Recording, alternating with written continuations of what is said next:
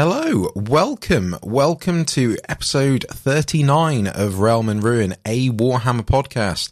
A podcast that is over Warhammer. We are hoping for our own Christmas battle force. Fingers crossed. Oh my God. I'm your host, Matt, and joining me as always, a guy so award-winning, well, he's armies on parade royalty. It's Cameron. How you doing, mate?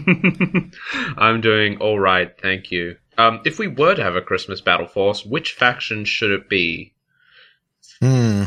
Like something that fits us both. Well, yeah, that's a good point, actually. I suppose it would be something... Well, you could argue a Tzeentch one, even though we're not really into it. We have this habit of predicting the future and the fate of Warhammer. True. So that would be quite apt.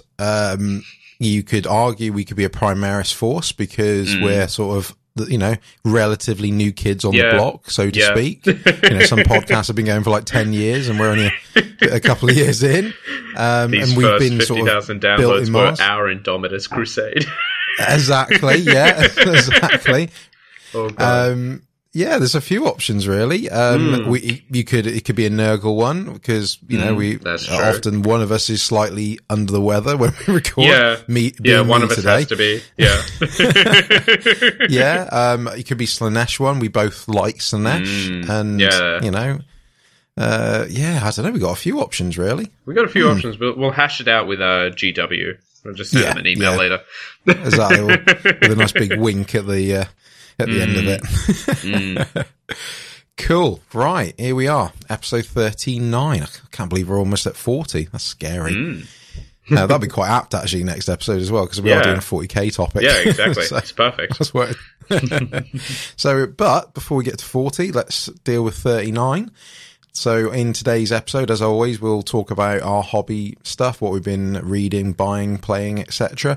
And then we'll get into the news, and there's quite a lot to get through in this particular episode. It's been creeping out of the Sylvaneth woodwork, so to speak. And for the main lore topic, we are going to discuss, we're going to go back to the old world. We're going to discuss Sigvald the Magnificent and talk about his novel and probably him in general. And then we'll finish up with a short little discussion topic at the end where we're going to basically talk about some of our favourite 40k facts and how obscure they are and all that sort of stuff. So all very exciting. Right, okay, so before we get into the hobby section, just a few little bits of admin, etc. So as of yesterday being the 26th of October, obviously today being the 27th of October, when we're recording this, we did record our first little episode of a little spin-off series called Warhammer Waffle, which is basically myself and Cameron waffling about Warhammer, clues in the title. So it's about, it's about an hour long or so. It's just us talking about stuff that basically we don't fit into these main episodes. As of this recording, I don't know if it will be out by then because I don't know when we're going to put it out, in all honesty. We'll see. Exactly. So when you're listening to this show, it's either already out or it will be on the horizon. So either way, look out for it. Nice bit of fun. What else we got? Right. We've got a new logo. I've updated our logo. So I freshened it. PH fresh, as the kids would say, with a slightly updated logo. Doesn't change the podcast. We're still doing what we do, but we just thought, hey, let's, we've been doing this almost 2 years, like we said, let's freshen it up. So you'll see a nice shiny new logo in various areas like Twitter and the website, etc. So it's all really cool. And talking all that sort of stuff, obviously, if you ever want to support the show, you ever want to see us on social media, all the links will be down in the description as always. And again, as always, you can join our Discord server, which is full of lovely, gorgeous Warhammer people, and it's always free to come along and join it. And like we've said in pretty much every episode now, is if you do come along and join us, you can ask us a question. And this is the question for this episode. And it comes from Damon Winters, and I've had the pleasure of meeting Damon. Met him at Warhammer World when we last played. He is the gentleman that beat my Blades of Khorne with his Iron Jaws quite convincingly. And he basically says, I've got a question for you guys.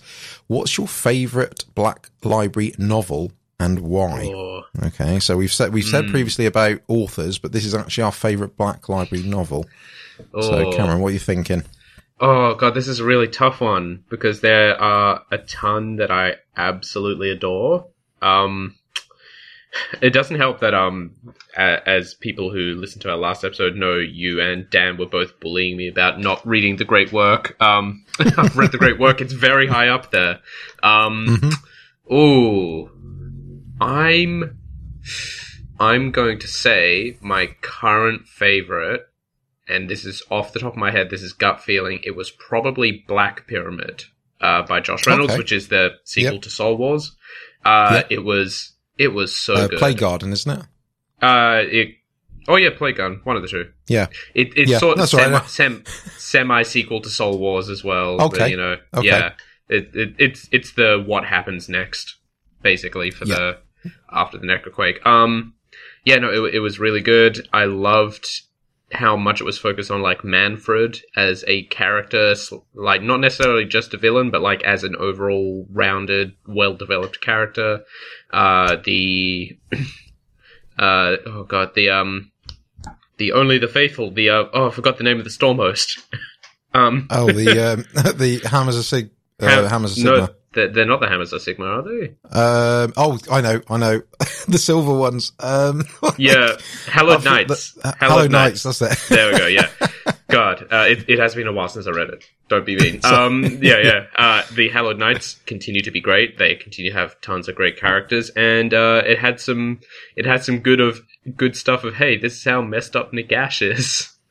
Don't mess with Nagash, he will destroy you. And it had really good Beastmen and really good Slaanesh stuff, and I think all those things all together, fantastic characters in every faction, really interesting things to say about, like, the developing sort of atmosphere of Age of Sigmar after the Necroquake. I think Necroquake, not Necrocake, very different things. That's tasty. I think it really, really sold the transition to Age of Sigmar 2.0 and sold the Necroquake and Nagash's machinations as a real solid big thing. That's the one that stuck with me the most of late. There are lots that are really, like, close up there. It's like a nose ahead of, like, some of the Ravener books and stuff like that. Mm-hmm. Yeah.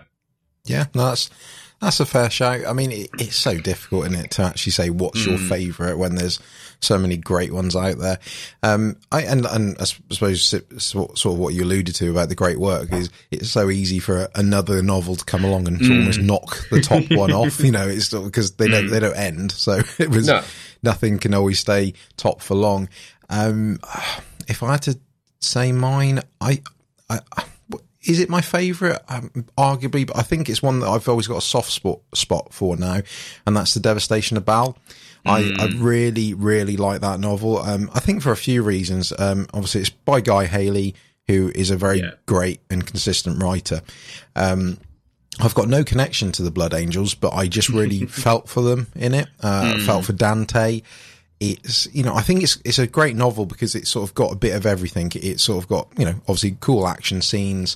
It's got, the whole thing that's going on between all the different chapters that are connected to Sanguinius and, the drama, and when the, certain chapters like the Flesh Tearers and the, and such like to sort of turn up, and, the reaction that they get given. The fact that you had like chapters devoted to the Tyranids, but you're sort of reading it from, I suppose a third party perspective, and, it's not narrative, but, no dialogue, but you still get a theme of what's going on.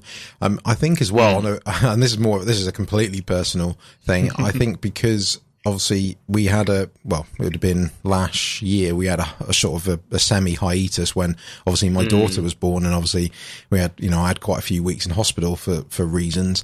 It was the first episode we did that, on return, that was the main topic we covered. So again, that's always got a little soft spot for me because of, it sort of, it got me back to a bit of normality, because those sort of 4 or 5 weeks, on a personal level, I was a bit all over the place with, what was going on in my life. So that's sort of why I think Devastation of Baal means a lot to me. And I think also it's a nice one because it is, is connected to the current lore as well. It's current, it's part of the current timeline, in the, the Dominus Crusade and such like. So yeah, I think it's just a great all-rounder.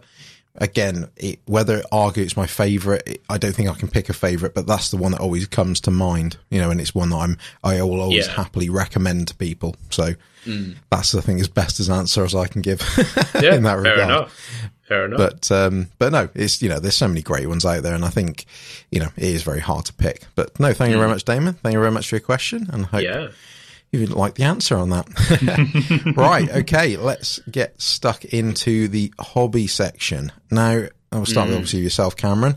Yeah. Now, tell me, I alluded to at the start there about award winning. Yes. What have you been up to? So people who were paying attention last time would remember that I was conjecturing about the feasibility of building an Armies on Parade board in 4.5 days, which spoilers, I did. As I said I would, I made it out of cardboard and spit, and a few other key components, but mostly those two things. And I was pretty happy with it. Honestly, you'll find photos of it up on our Twitter if you haven't been following us on Twitter. And I am really, really happy with the end product, considering the very small amount of time I was able to put into it and the very limited resources I had creating it. I'm super happy with how it looks, especially with all the models on the board, obviously. And I'm pretty happy with the results. So there ended up being 5 total entries in June Love's Armies on Parade. There was myself, a wonderful Black Templars, fully kit-bashed, converted on every single model army on a nice big tile, and there was also a 30k Iron Hands force, Forge World vehicles, heavy armor detachment, again, painted beautifully. Didn't technically have a board, but the black table everyone felt was very thematically appropriate. And so those were the 3 sort of 40k, 30k entries, and then we had just an insane Nighthaunt display board. It was like double layered, so there was like the top layer was a graveyard, and underneath was like a cavern with all the chain rasps moving through it and stuff like that, with LED lights and everything. That was absolutely intense and awesome. And there was a Khorne Bloodbound? Called Blades of Khorne, I guess they're called now. I never remember their faction name. With a couple of Bloodthirsters, a heaping of Blood Warriors, all on a nice, fairly small display board, but it was like a single piece of Jarrah that had been cut and then turned into like a volcanic landscape, which is pretty cool. So that was the playing field. I didn't come away with a first, second, or third. I was apparently just a couple points behind the Khorne Bloodbound in the overall category, but that's fine because I did get 3 awards. I got Best Scenic Board for 40k, which I was pretty happy with.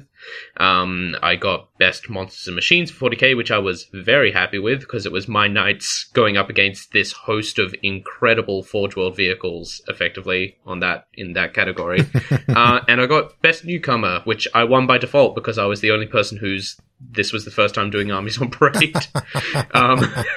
So I won 3 awards. I would say I actually won 2, and I got like the "You Showed Up, Good for You" award. But I'm pretty happy with the overall results there. I got my little finalists pin thing, which I've now stuck on my backpack with all my like Vigilist pins and the 500 store pin and stuff like that. And I was really, really happy with it. I learned a decent amount building it as well, which is really nice. I've learned how to make fantastic, like, decayed concrete rubble, like barricades now, which is all you do is you get a piece of cardboard that you cut into, like, a rough shape, like, say, like a waist-high barrier shape, and then you stick it down wherever you want to go, you prime it, and in the gap where you've cut the cardboard, because obviously cardboard tends to be a bit hollow, you just put astrogranite on top of that and fill that gap, and it looks like broken, chipped off concrete. And it actually looks really, really good. I was really, really happy with how that turned out. So thanks to Michael, the local Games Workshop manager, for tipping me off to that while he was helping me build the board. Yeah, and I felt I was really happy with the narrative I managed to get across, which is, I think, why I got Best Scenic Board, because, I took a few members of my Imperial Guard kill team I made back when kill team first came out, and I clipped them off their bases, painted them all up real pretty, and by real pretty I mean contrast paints for nice, bright, strong colors. So, yeah, I've decided they've got, like, yellow uniforms with red flak armor, which stands out pretty nicely against all the slime and dirt on the board. So we've got, like, a couple of them making an actual calculated last stand behind a barrier. There's Grenades McGee about to jump into the middle of 10 Poxwalkers. He's pretty great. And then we have a guardsman I custom created for this board, which I call Unfortunate Jim, because Unfortunate Jim was crawling towards the Night Desecrator with just a string of grenades when he got stepped on by the War Dog running past who didn't see him. Oh, no. And so Unfortunate Jim's legs are back near where the War Dog's foot is, and Unfortunate Jim is about 12 feet past that, still crawling doggedly through some barbed wire to try and just plant these charges as one last hurrah. And then I think the final touch I really liked was I went through all my spare bit sprues. I was like, I need something more. And I found my old Plague Monk sprues that I got to build Death Guard cultists.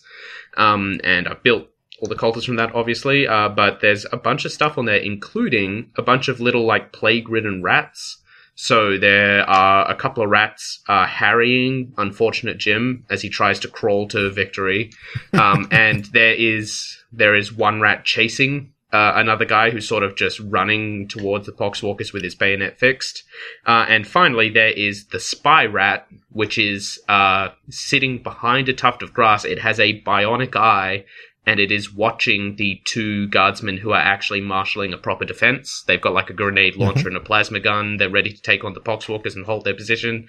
But clearly, one of the knights is linked to all these rats all around, and it's using them to, check up on possible resistance and stuff, which was really fun. So that was a ton of fun. I'm already thinking about next year. I've got a pretty good idea, actually. I'm going to spill the beans now. All the Halloween stuff is currently on sale, and one of the things you can buy is, like, a skeleton in a shroud where if you press a button, like, the skull moves and it says something appropriately creepy in, like, a booming, harsh voice. Yeah. I kind of want to do, like, just a few Bone Reapers or a generic death with some Bone Reapers and Nighthorn board, and then build that Halloween decoration into, like, a giant Nagash at the back of the board, just floating above them with the arms out, and then you can press a button, he'll be like, "Go forth, the undead minions," or whatever the toy says. So that's one of the things in the books. It's a possibility. It's only like $20 to get that decoration, and it'll be here for a few more days, so I'll have to think about that. But yeah, so that's my current idea for next year, but we'll see where I actually end up. Cool. Now, I'm very proud of you, mate. Aw, thank you. I'm pretty proud of myself, honestly. Yeah, no, I'm pleased. It's always nice when you put a lot of effort into something and it comes off. In the sense, okay, yeah, you didn't win it, etc. But it's nice to still get some accolades from it as well. Yeah. And you've answered my question, because I was going to ask if you were doing it next year, and yes, you are. Oh yeah, absolutely. It was a blast, and I did it in a week. So clearly, if I spend more time actually doing it, I might do better. I do have to give a shout out to one of the members of our Discord, Cofton, who I realized I actually knew in real life after he joined the Discord and started talking about stuff. I used him and his son to get some extra votes. Hey, do what you can, really, isn't it? The grift is part of the hobby, clearly. But it's lovely whenever I run into him and his kid in the store. They're both great guys, and he's also doing some stellar painting with Nighthorn right now, so I hope he keeps doing that. Because I want to see some more. Yeah. So in terms of other things I've done in the last 2 weeks, and I was talking to you about this before we started recording. It doesn't feel like 2 weeks. It feels like much longer. I've done other stuff. So first off, in terms of things I picked up the Grimwatch and I picked up the Great Work, both on the same day, because I really wanted to get the Grimwatch, and you guys made me really want to read the Great Work. I read the Peer great pressure, work. that's what it's called. Yeah. Yeah, I read the great work. It was really, really good. We will be talking about it in a few episodes' time. Not Yes, next we will. episode, not the next, but like the one after that, in a while. The penult. It'll be in three episodes time. I think the penultimate. Yeah, the penultimate one. It's in November. No, December.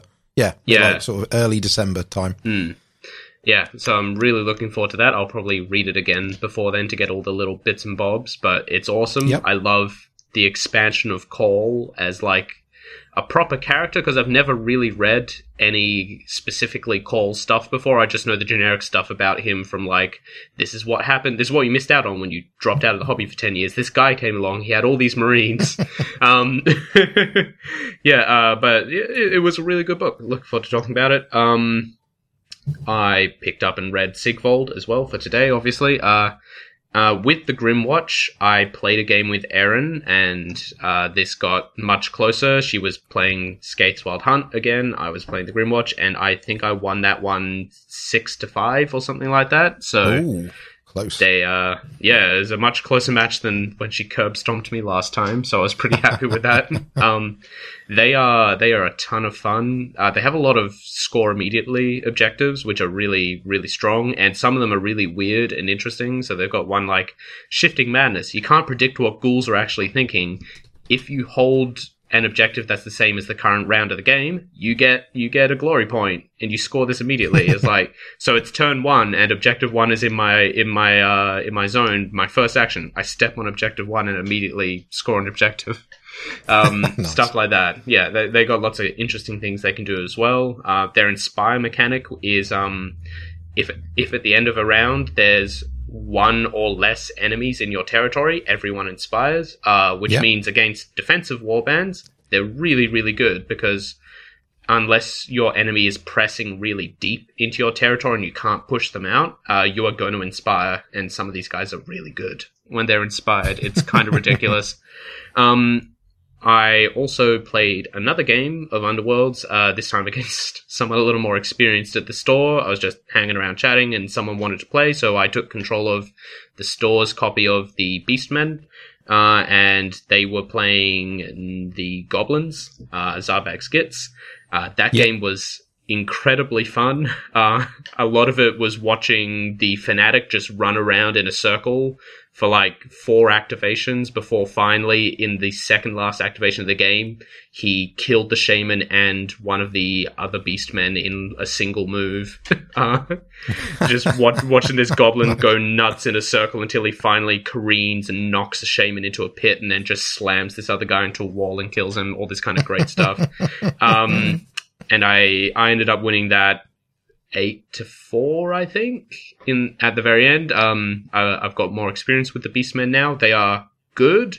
They just require more finesse than some other warbands, I think, surprisingly enough. You can't just use them like a blunt hammer, despite the fact that seems that's what Beastmen would be about.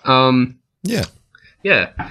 Speaking of Warhammer Underworlds and its various warbands, I've started doing some painting there. So I've got Grashrak's Despoilers, the Beastmen. I have a number of base coats on them. Not a single one of them is fully painted, but all of them are, like, I would say 80% done for base coats. I just had to do like some weapon hafts and decorations and stuff on most of them. And it's pretty good. I'm going for what will eventually one day be a Slanesh Beastman scheme. So I'm going for like purple cloth, gold accessories, fairly ruddy, healthy looking skin, and nice brown sleek fur. Lovely. So yeah, they're looking like they're having a good time. They're enjoying themselves. And then also just this afternoon, actually, I started at about 2 p.m. I painted up the Royal Butcher from the Grimwatch, which is the ghoul armed with twin meat hooks, because of course there's a ghoul armed with that. Why not? Yep. And I kind of want to get into like, I'll admit the truth. I saw Steven on our Discord showing off his fancy painted Grimwatch, and I got jealous and I wanted to paint my Grimwatch. I was like, they are really nice models and they deserve a good paint scheme. So I went back to a paint scheme I have not thought about in months and months and months and months. There's a guy on YouTube called Pete the Wargamer. He's really great for painting tips. Surprisingly, he doesn't do any gaming tutorials, just a bunch of painting stuff, despite the name. And when Contrast was about to come out, Games Workshop gave him essentially a weekend to experiment with it before the release. And one of the things he did was he did the Ghoul Abhorrent Archregent from the Skaven vs. Ghouls box. He did that entirely in Contrast in a blister skin theme, and it was awesome. It looked so good. And that is sort of stuck in the back of my mind ever since. So what I have here is one really pale, really angry, incredibly badly sunburned ghoul. So the general idea of the paint scheme is it's a really pale, fleshy color, so you thin down Gilliman flesh a lot and just get it all over for a really delicate, quite subtle skin tone. You reinforce it a bit by painting straight Gilliman flesh directly into some of the recesses just to help them stand out a little more. But then, in his case, he used Blood Angels red, but I used Flesh Terrors red. You essentially stipple, so do lots of little dots of a darker red contrast over the back and shoulders and like the back of the head where you want the sunburn to be, and you do lots of little layers of that. And because contrast is translucent, you can see through it. You can see all the layers under it, and it gives that sort of illusion of depth.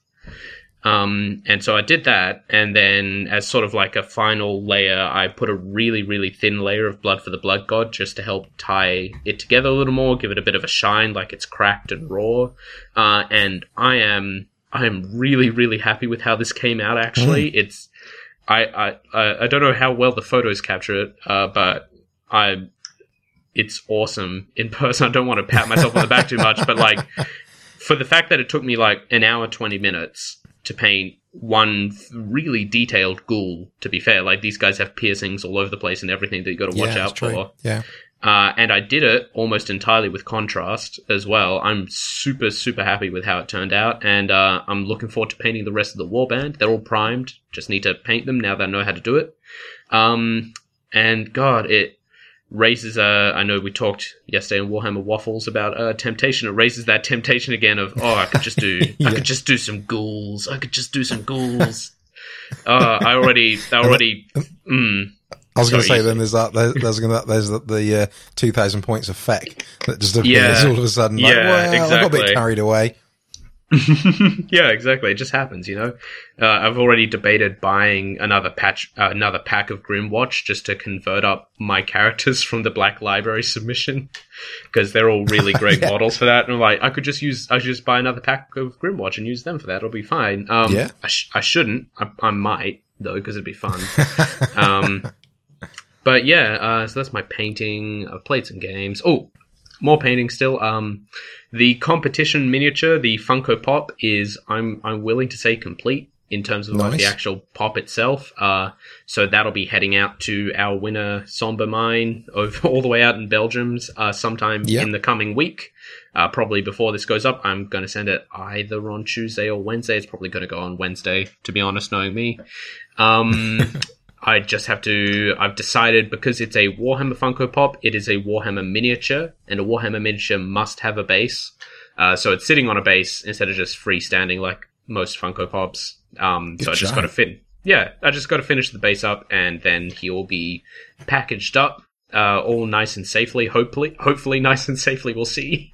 I did pin his head back on, but I don't know if it'll survive the trip, so, Somber Mine, if it arrives with the head having fallen off, I trust you to be able to pin it back in place, before you show it off to the internet and say, don't send it back to Australia. They'll take it. They'll say it's full of drugs or something.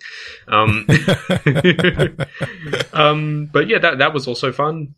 Finishing up and thinking like what I think a Realm and Ruin color scheme should be, just before you changed the blues we use in our logo. I know, I thought you may say that. I was thinking, because obviously the colour now is like a different blue that's slightly got a slight purplish sort of tint to it as well. And so this is old school. This is like the old world Realm and Ruin. Yeah, before the great before the Great Destruction.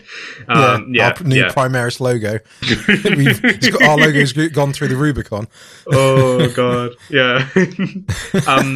But that was satisfying, and I've been wanting to finish it for a while because I know Somber Mind's been waiting very patiently. Thank you. It's been busy, and then I'll do Armies on Parade, etc., etc. But it's done now. It'll be. I mean, knowing international shipping, you'll get it by December. That's all I can say for you. But yeah, that was a lot of fun to do, and I'm happy I did it. I probably won't search up another blank Funko Pop for myself, just because it was a bit of a slog, and I don't know what I would paint it. But I might entertain the idea of repainting one of the pre-done ones at some point, because they're all really cool as well. What else? Did I miss anything? Probably should have mentioned this like a couple of shows ago, but I finished The Heart of Winter, which was the Xanthi novella. For the elf from City of Secrets. It was really fun. It was nice. I like her as a character. She's great.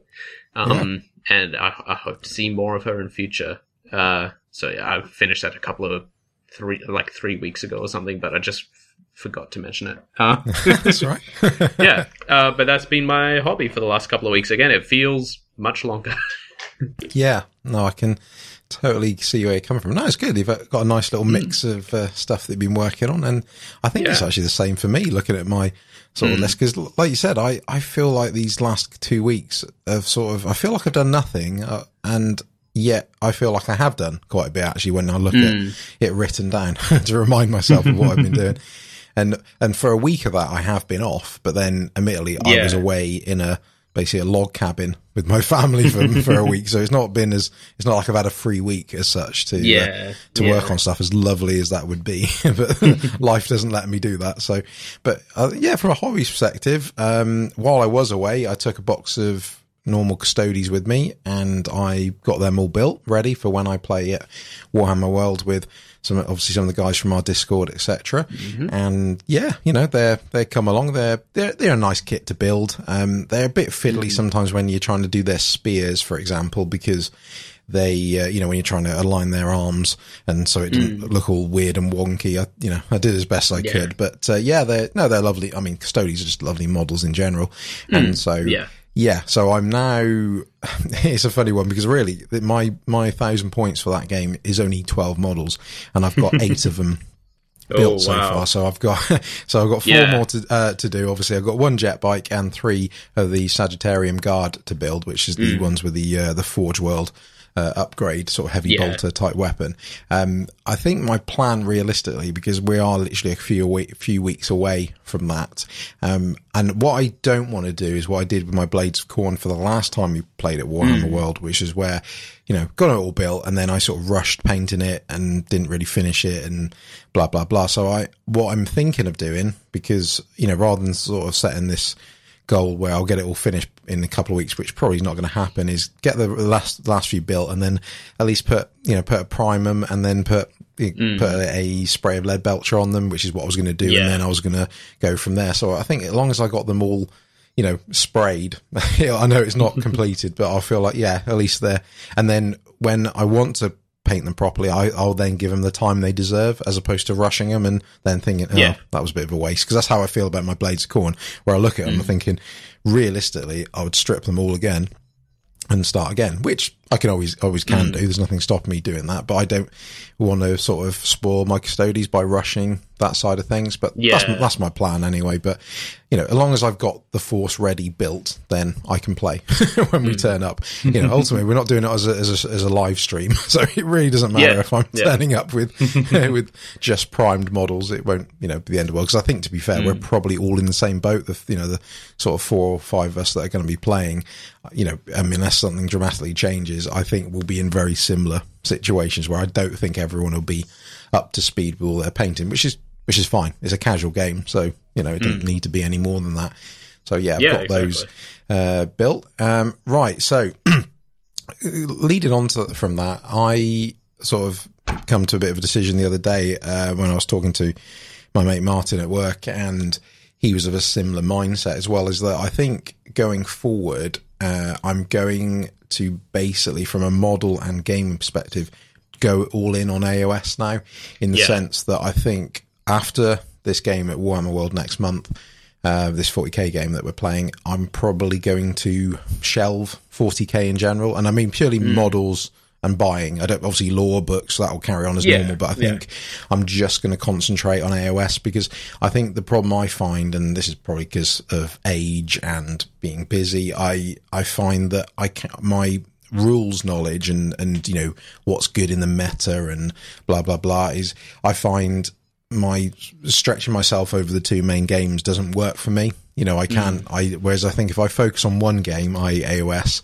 which I think I've got a bit more of affinity to when it comes to playing, because obviously I played it not long ago, and back in the day when I was younger, I used to play more fantasy than I did 40k, even though I do love 40k, you know, sometimes arguably more because of the lore behind it. So I'm thinking that's what I'm going to do, and then that way I can just fully concentrate on what I want to do. I think I came to this sort of realization because of a couple of reasons. One really good reason is that and this sort of ties into something else, that if you're familiar with a little sort of, I suppose, a little business that's appearing called Mini Mag Tray. Mini Mag Tray is a guy very local to me, literally in the city that I've just moved from, and he basically does magnetic trays for movement trays for obviously the game, and he's getting very popular. He's on the TGA community. You're seeing a bit like Davis with his AOS reminders tool. It's he's Mini Mag Tray's getting popular, and quite rightly. He was very kind enough to send me a little sample package of some of his magnetic trays, a few magnets, a few stickers. So I just want to give him a shout out to say thank you very much for sending those to me, because I will be using them in the future.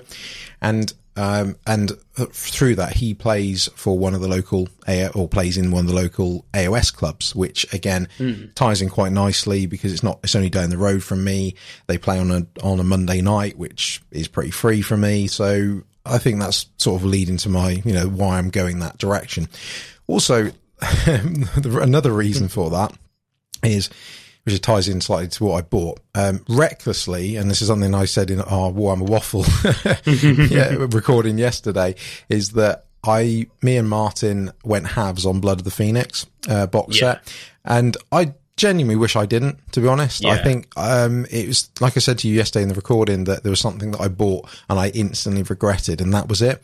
Admittedly, because it's obviously a very, it's an expensive, obviously, box set, and because Martin wanted the Eldari Craftworld side, I thought, I'll have the Drakari side. I mean, I think that came about because when I first got back into the hobby, via this podcast, I was very, at one point in time, very set on doing Drakari army, but never bothered. And I think, I'll get it, and then I'll have it. And I suppose that situation's still the same, as in I've got it, I've got that half of the box set.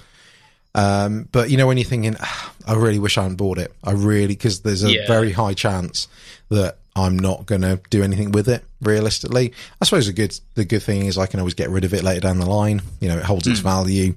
I don't know. I got the Phoenix Rising book with it as well, and which I don't regret because I'm looking forward to reading that. But I sort of felt like, this was a very needless purchase, but hey, that's what happens.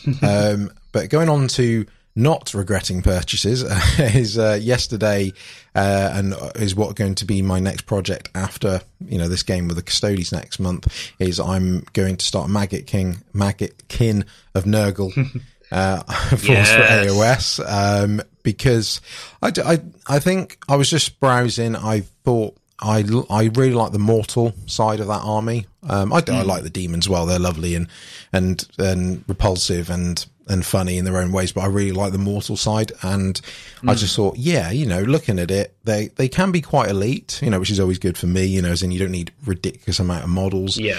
And, they're just an awesome looking army, and they're sort of middle ground at the moment, because obviously they were early AOS 2.0. And obviously now, as more books come out, they're slightly going down in the pecking order, but they can still hold their own in their own way. And so yesterday, when I popped into town, I bought a box of Blight Kings and I bought a Lord of Plagues. I've already built the Lord of Plagues and I started on my first Blight King. I'll tell you what, have you ever had the Blight King set at all? Yeah, I actually bought it for Plague Marine conversions way back when. Yes, yeah, you did. This is like a year and a bit ago or something, I think. Well, that's it. Knowing you're a Nurgle guy, I thought you must have done it at some point. Yeah. So well, you'll know, I am so impressed with this kit. I think it's one of the nicest kits that I've ever had the experience so far of using. What I mean by that is you've got minimal mold lines, and where they are is not awkward. Everything's nice and chunky. You know, you're not sort of feeling like with some of the model kits, which are lovely and intricate, you feel like, you know, if you sneeze, you're going to break it. So they all feel nice and chunky. Everything fits nicely. You know, everything because again, in recent times with some of the kits I've been working on, is you're building them and things don't fit as well as you think they should. This kit does, and they obviously all nice and repulsive. You also got every character has got customizations. I mean, like, even if you look at the instructions, the Blight Lord, you know, the first character you build can be a Blight King or a Blight Lord. Then the next one can be an Icon Bearer or a Blight King, etc., etc. I just love it. I think it's such a lovely kit, and I can't wait. I'm literally can't wait. Like, almost after this recording, I want to crack on with building them, and that's nice. I like that. I don't feel like it's a chore to get through them. And so I've got another box of them on the way as well. Yes, yes. Good. So that's my plan. So, you know, I'm aiming for 1,000 points, and then like I said, hopefully if I can start playing that local club with them as well. All really good. Hey, so really happy with those. Listen here. Guess what? There is a side to that box I don't think you found out yet, but the best part of that box is it is like 60% spare bits once you finish building the 5 guys. Like, it is ridiculous how much extra stuff you get in there. Don't throw that away. Keep it. Get some Slaves to Darkness models. Get some Marauders or some Beastmen or some Chaos Warriors, and start slapping those bits on. Make some Nurgle model stuff. It's going to be so good. No, I can see that already, and the great thing is, like, what I'm going to do is, for this first kit, I'm literally just going to build it to the default almost, and then the next kit, which is on the way in the post at the moment, I will do the alternative, so I'll have a nice mix. Also, like you said, I'm going to use some of the bits to do some of the other units. Like, for example, I want to do a Harbinger of Decay, which is obviously a very good mortal buffing unit, but obviously, unfortunately, the model at the moment is Finecast, and it's still actually a very good sculpt, but I want to avoid Finecast as much as possible. And effectively, it's a guy with a scythe on a horse. Ultimately, that is all really it is. So that's my plan. I'm going to, I'll probably kit bash with what I've got. I've got a spare horse. Also, I've ordered a Chaos Sorcerer Lord, the sort of old fancy one, the plastic one with the big sort of horns coming out of his head. So again, I will, using the bits from the Blight Kings, I will Nurgle-fy him, basically. Yes. At the moment, the normal one, it looks really generic. So I can't wait. I really can't wait to start doing these bits. I'm so looking forward to seeing what you come out with this, because first off, it's Nurgle stuff. I'm very proud of you. It took you a while, but you've come into the fold. Second off, you're doing the best possible Nurgle stuff. I love Plague Marines and 40k Nurgle stuff. I love Nurgle Demons, but Nurgle models is seriously where it's at for, like, just sheer model. It's so good. It is. It really is. And I just, like I said, I suppose for me, it's rewarding in the sense that, and you've said this before, that the good thing is with Nurgle, you can't really do much wrong. In the sense that, if you slip with your hobby knife, you paint something not as well, where you want it to be, it doesn't matter. It's Nurgle. They all, they are falling apart. It doesn't really matter at the end of the day if something looks a bit out of place, etc., etc. So that's why I can't wait. But no, I like I said, I haven't felt this excited building a kit in a long time, where it's like, no, this is just cool. And I know it sounds simple things, and this is in contrast to the Custodes I've built recently, is, again, you've got pieces that are meant to be there, and you've not got pieces for pieces' sake. What I mean by that is, like I said, with the Custodes, and I think I've mentioned this before, where you've got the main the main sort of torso and body of the custodians, but then you've got a random shin and foot piece that you're thinking, okay, it's fine, but it's another piece that you need to prep and do all the stuff with it and then glue it on. Where, like I said, with the Blight King stuff, everything feels, like its own proper piece and separate. You don't feel like it's a chore to build them. It's like, no, this is really cool. And I love, like I said, the customization options with it. So, so I've got my 1,000 points planned initially, which is going to be 3 units of 5 Blight Kings, Harbinger of Decay, I'm going to get Gut Rot Spume when we go to Warhammer World next month, because he is only direct only. The Lord of Plagues technically isn't in my 1,000 points, but obviously a lot of the heroes can rotate with each other, so that's why I got him anyway. And then when it comes to a wizard option, one thing I'm thinking of doing, because I've got one ready, is because I've been chatting on TGA about this, is using the Contorted Epitome from Sinesh. Ooh, yeah. Because the good thing about the Contorted Epitome is when it comes to using it with Nurgle, is it's 200 points, so it fits nicely into the allies of 1,000 points, or obviously bigger. It's a wizard. It's a double casting, double dispelling wizard. It's got, obviously, it gets rid of mortal wounds on the 2+ off itself. It re-rolls, I think it's hits from memory, or re-rolls ones, I should say.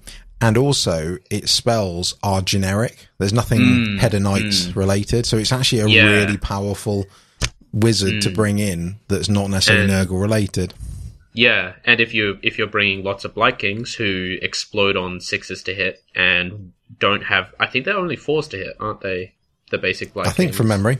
Yeah. Yeah, because the, like you said, the Contorted Epitome's basic spell is pick D3 enemy units within 24 inches, everything rerolls 1s to hit them. It's really good.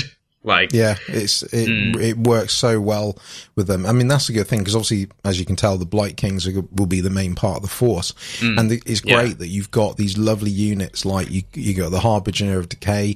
You can create, if you have 3 units plus add a Lord of Blights, you can then get I think it's the Blight Cyst Battalion, which means they get -1 rend on all Blight Kings, which makes them even more deadly. You've got a lot of things. Yeah, they're just cool units. I think that Blight Kings is one of my favourite AOS units, just as a whole. It's a great kit. They're solid.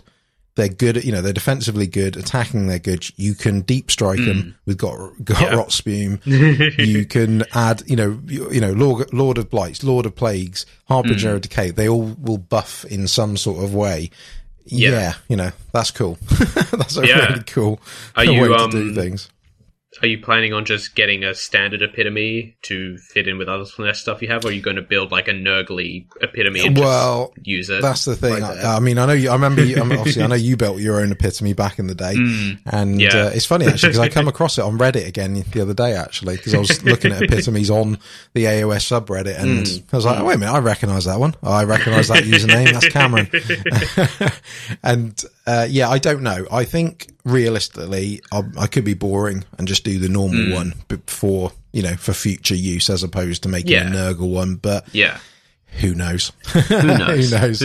I'll see on that. That's later down the line. But like I said, I've got a Chaos Sorcerer Lord anyway that's coming, and like I said, I'll kit bash him in some sort of way. Awesome. So that is my Nurgle stuff, and I'm looking forward to it. And as always, I'm not going to be painting them green, because I don't do paint. I like doing alternative colours, so I've got a few ideas in mind.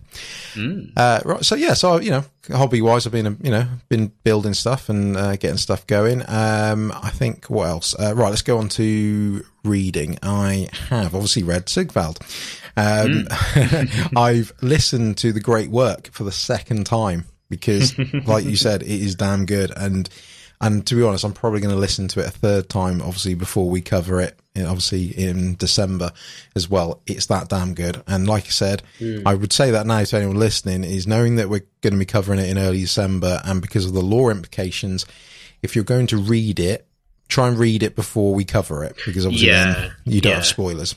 You don't want to spoil in this one. It's got some rad nonsense in it. I love it.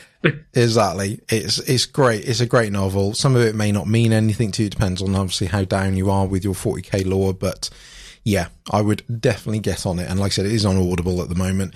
Obviously, it's only in hardback or ebook at the moment. So, but yeah, get on it.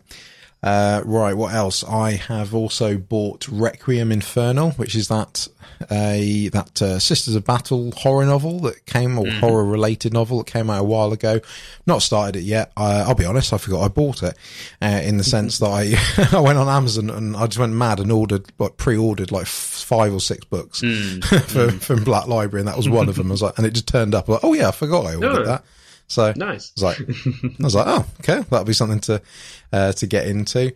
What else? Audiobook wise, I've also got Lost and the Damned, which is obviously the second Siege of Terror book. I've not started that yet, so I'll wait and see on that. I have started Ghoul Slayer though, which is the other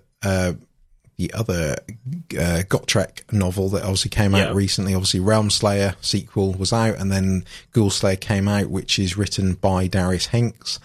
And I'm about an hour in, and it's really good. I haven't laughed this much for a while when actually listening to some of the bits, because we love Black Library novels, but I don't often laugh at them because, there's not many scenes that laugh. But this has actually made me chuckle which makes me look a bit mad because obviously I'm listening to it at work and then I'm just chuckling to myself.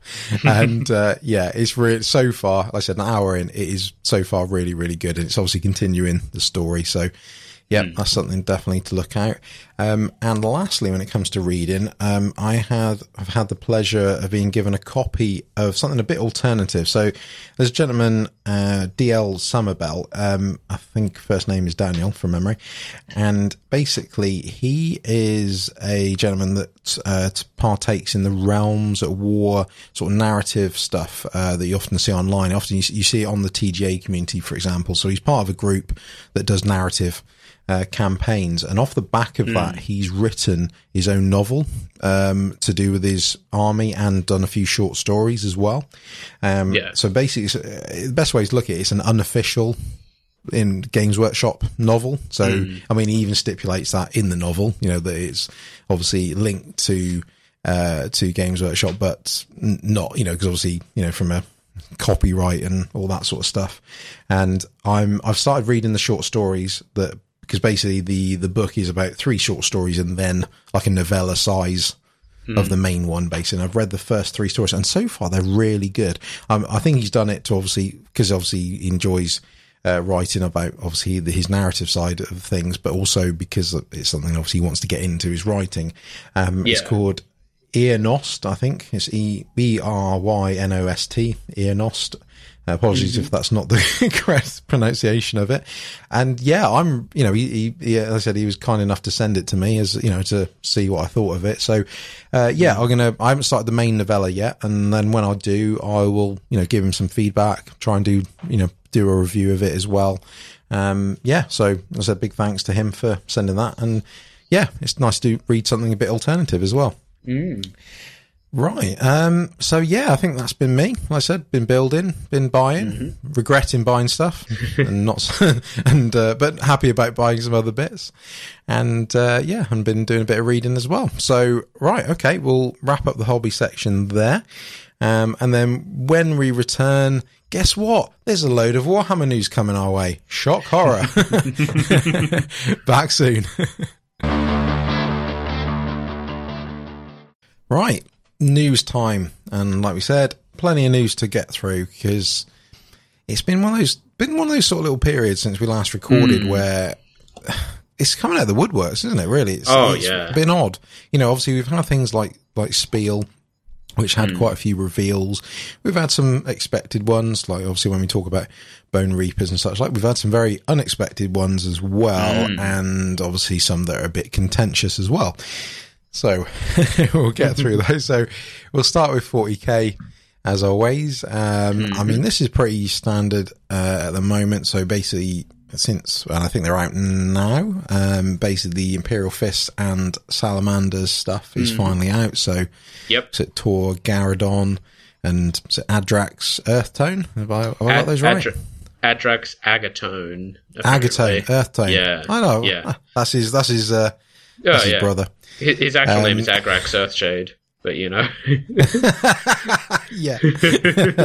So they're out now, and you know, to obviously continue in this obviously sort of Space Marines reboot going on. So obviously books, the characters are out, and alongside those, some of the remaining other Primaris units, i.e. the Impulsor, which is the sort of Rhino, the sort of Primaris Rhino type vehicle. The Infiltrators and Cursors as well are now out, which is the some of the ones that I think Infiltrators, they were in Shadowsphere, but obviously, but in Cursors weren't. That's obviously the alternative build for them as well. So that's all out as expected. So that's all pretty standard. Right.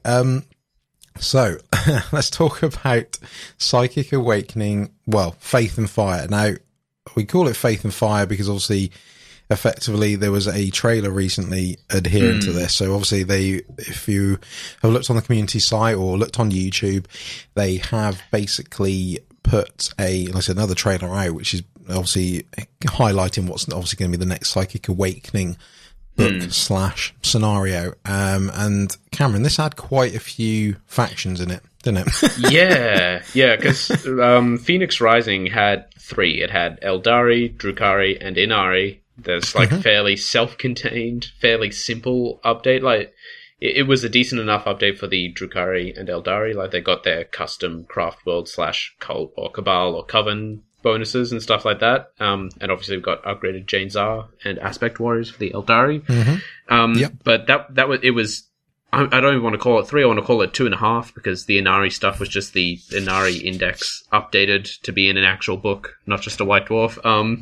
And now it appears to be several dozen Space Marine chapters / Chaos Space Marine Legions plus Sisters of Battle. Just showing up in this one zone. I think this might actually be interesting because honestly, I'm kind of hoping this is where they start doing the update to Chaos Marine Legions, because Chaos Marines are in kind of a weird spot because they got the first ever 2.0 codex of any of the factions, and it was a fairly minor update. It didn't really change any of the Legion traits or anything, and then a few months later, Codex Space Marines 2.0 is out, and it's incredible and really different. Everything's changed, mostly for the better, and feel this might be where they start working to correct that imbalance, because there were several Chaos Marine Legions shown in the symbols. I think off the top of my head, it's Alpha Legion, Iron Warriors, probably a couple more. There were a lot of icons there. I think it was quite a few. I think you had Emperor's Children, World Eaters, Night Lords. I think they were in there as well. So my best guess is this will probably be like Legion rule and Legion trait updates for all of them. I'm hoping for like upgrade. I was talking about this yesterday. I'm really hoping that this kind of is just an upgrade kit for the Chaos Space Marine kit, in the same way that we've been getting upgrade kits for all the Primaris kits for Loyalist Marines recently. Yeah, because I would adore, like, you know, you buy a pack with a bunch of Iron Warriors, shoulder pads, some power shovels, that kind of thing, or like Night Lords with all the bat helmets and some flayed skins you can drape around your Marines and stuff like that. I think that'd be a great way to like help bump interest in those legions as well. I think, like, give them something cool you can do easily for modeling and stuff like that. And then Sisters of Battle, I don't know what they'll give them in that won't be in their codex. Yeah, true. Yeah. So we'll see about that. And like Loyalist Marine chapters, I don't know what they're going to do with that either, unless it's like some more characters get Primarist just a couple months after there's a good chance the codex. There's a good chance of that, because I think obviously they got to be a bit careful, because they don't want to completely overwrite what they've just done in the last sort of month or so. So yeah, they got to be a bit careful. And so, I mean, I'm presuming this is obviously an ideal way to bring Sisters of Battle into the current lore. I mean, obviously they are around anyway, but obviously to be part of a big event of sorts. And yeah, I suppose, like I said, what they do with the Chaos Marines, it's a bit tricky, because like I said, we've been dying for, like for example, Emperor's Children to, have a full, re-release and, have their own thing. And it's one of those where they could really do that, and we'll be extremely happy about that. Or, like I said, it may just, like I said, just they get slightly updated rules. Yeah. They may get an upgrade kit, I mean, which won't go down amiss. You know, will they do a Noise Marine kit, for example? Yeah. To tie in with everything? Who knows? Who knows? I think they will. I'm remaining hopeful. I think that the fact they've picked out those particular traitor legions, like I said, Emperor's Children, Night Lords, World Eaters, ones that are loved by a lot of people, and you know, are often very much where I want to collect them and not have to do Black Legion. But then the problem is, like, for example, if you want to do Noise Marines, you know, their kit is very, very much out of date. And, you know, it's that situation we've been in many times where, you know, people probably hold off collecting stuff, but until, you know, the main bulk of it, you know, is updated. So, yeah, we'll see. As I said, I'm remaining hopeful, because, like I said, I think if they don't, it could be a slight lost opportunity if they sort of just go, oh yeah, we just updated a couple of rules, but you're still stuck with the old models, and especially the amount of effort they put into updating Chaos Space Marines in general, who are looking great. And yeah, you know, it would just make a lot of sense. So yeah, fingers crossed. So yeah, we'll see. But it's nice also as well is that they're not hanging around. Obviously, Faith and Fury is on the horizon. You know, either I suppose it depends what you believe about that leak spreadsheet we're going to talk about in a bit. But we'll move on from there, because obviously we'll let's talk about that spreadsheet soon. So right, let's jump over to AOS, and obviously we'll talk about, well, obviously the main two things now. Obviously the Bone Reapers are very much on the horizon now, obviously along with the heavily suspected ogre more tribes as well. There was a lot of happy people, because obviously people were rumouring a while ago that they were going to have a joint box set, and obviously some people were like, nah, that ain't going to happen. And it is. Admittedly, it's probably sold out everywhere as of now. Yeah, it was gone in, I think, like 55 minutes down in Oz. Which is nonsense. So I know a lot of people who are rocking up at 9 a.m. to the store next Saturday to try and grab a store copy. Yeah, it's crazy, really. I mean, so what Cameron's alluding to is the Feast of Bones box set that's been it's been up for pre-order as of yesterday, but like I said, pretty much everywhere is sold out of it now. Which is a shame, because obviously, you know, we've in the past grumbled about like what's happened with like Carrion Empire and Loon Curse, where these boxes are around for, well, they're gone before you've even had a chance to pre-order it, which is a tricky one, because obviously it's that balance, isn't it? They obviously want it to sell well, but then at the same time they don't want a lot of them hanging around. But then then you could counter argue that with, are they going to have them hanging around? Because obviously if they go off their shelves so quickly, they're not going to be hanging around. So is it and then we get into conspiracy theories about sort of limited, deliberately limited stock, and we won't go down that route, because we don't know, and I don't want we don't want to go down that, 'cause that can be quite negative as well. But at the end of the day, at the end of the day, it's a nice box set, and obviously if you wanted to get into the Bone Reapers, it looks great to do that, and obviously with the more tribes as well. But ultimately a lot of this, especially from the Bone Reaper side, it's going to come shortly anyway. They've already said that.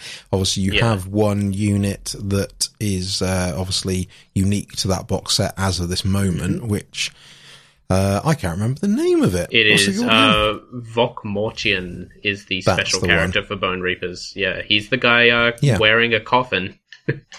Yeah, that's the one. Yeah, exactly. He's the lad, and I mean, this is obviously a common theme. The only thing I would say, and because I was actually saying this to a few of the guys recently, is that, because obviously from the AOS side particularly, they pretty much every box set has had 1 to 2 unique characters for it, generally 2, obviously 1 for each side.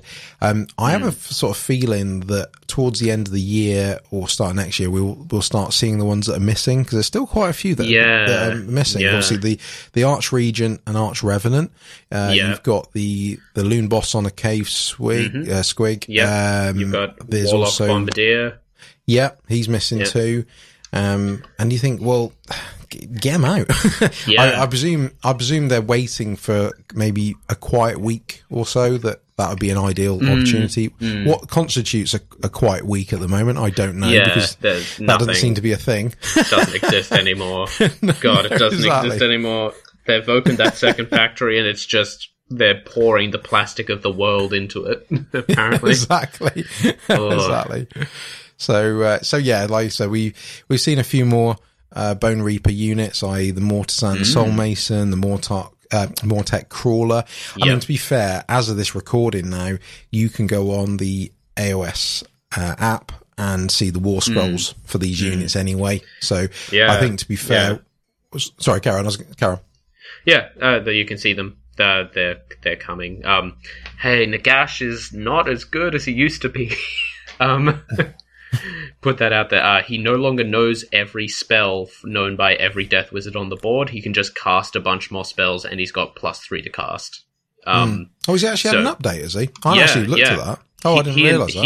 He and Archon have both lost the ability to learn extra spells from wizards around them, and they've given it up for being able to cast Mystic Shield and Arcane Bolt as much as they want. So Nagash, for example, can cast and unbind 8 spells per turn at his his top bracket, and he's going to be casting 3 unique spells, and then he's going to be casting 5 Arcane Bolts or 5 Mystic Shields, essentially, I think is what he's going to be doing now. Okay, fair enough. Yeah. But I mean they're still really good. They're just not as ridiculous as they used to be. Also, I think Archon's, what is it, the Hand of Years or whatever it is, that could auto kill a unit, can no longer do that, which is for the best. Probably for the best. True. Yeah, no, that's fair enough. I mean, we won't dwell on the Bone Reapers too much, because in a couple of episodes time, so next one after, we're going to be going through the Battle Tome, because obviously we're in the lovely position like we were when we covered the Deepkin. We're literally here in the hobby to talk about a brand new faction from scratch, which is always really, really exciting. So looking forward to that. And I think, have you pre-ordered your Battle Tome ready? Yeah, I'll be picking it up next Saturday.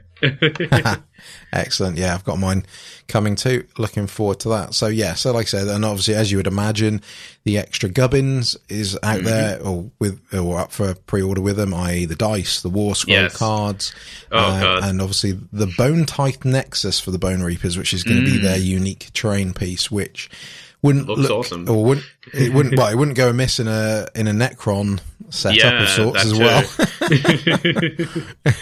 It looks awesome. Yeah, I think that's a really, really nice terrain piece. Even if it wasn't for rules perspective, this is one of those pieces which would look lovely on a board if you just wanted a generic, piece. And it would go in 40k as well, I genuinely believe. I know you got barrels and stuff which make it look a bit AOS-y, but I'm sure with a bit of work, you could easily make this a 40k terrain piece as well for your own pleasure. Yeah. Now listen, no one wants to hear about the bony boys though. Everyone's here for fat lads.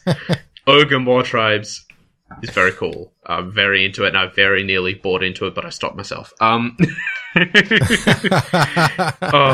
They just seem cool. Like, they don't seem overpowered or crazy. They just seem like it's a nice book that melds everything together. I mean, they don't seem overpowered or crazy, I say, as I remember I was watching some battle reports earlier today, and it's if when you charge, you roll a number of dice equal to what you rolled for the charge, as long as you end with 1 inch of an enemy unit, and 6 are mortal wounds. But if you've got 8 or more models, or you're a monster, 4 ups are mortal wounds.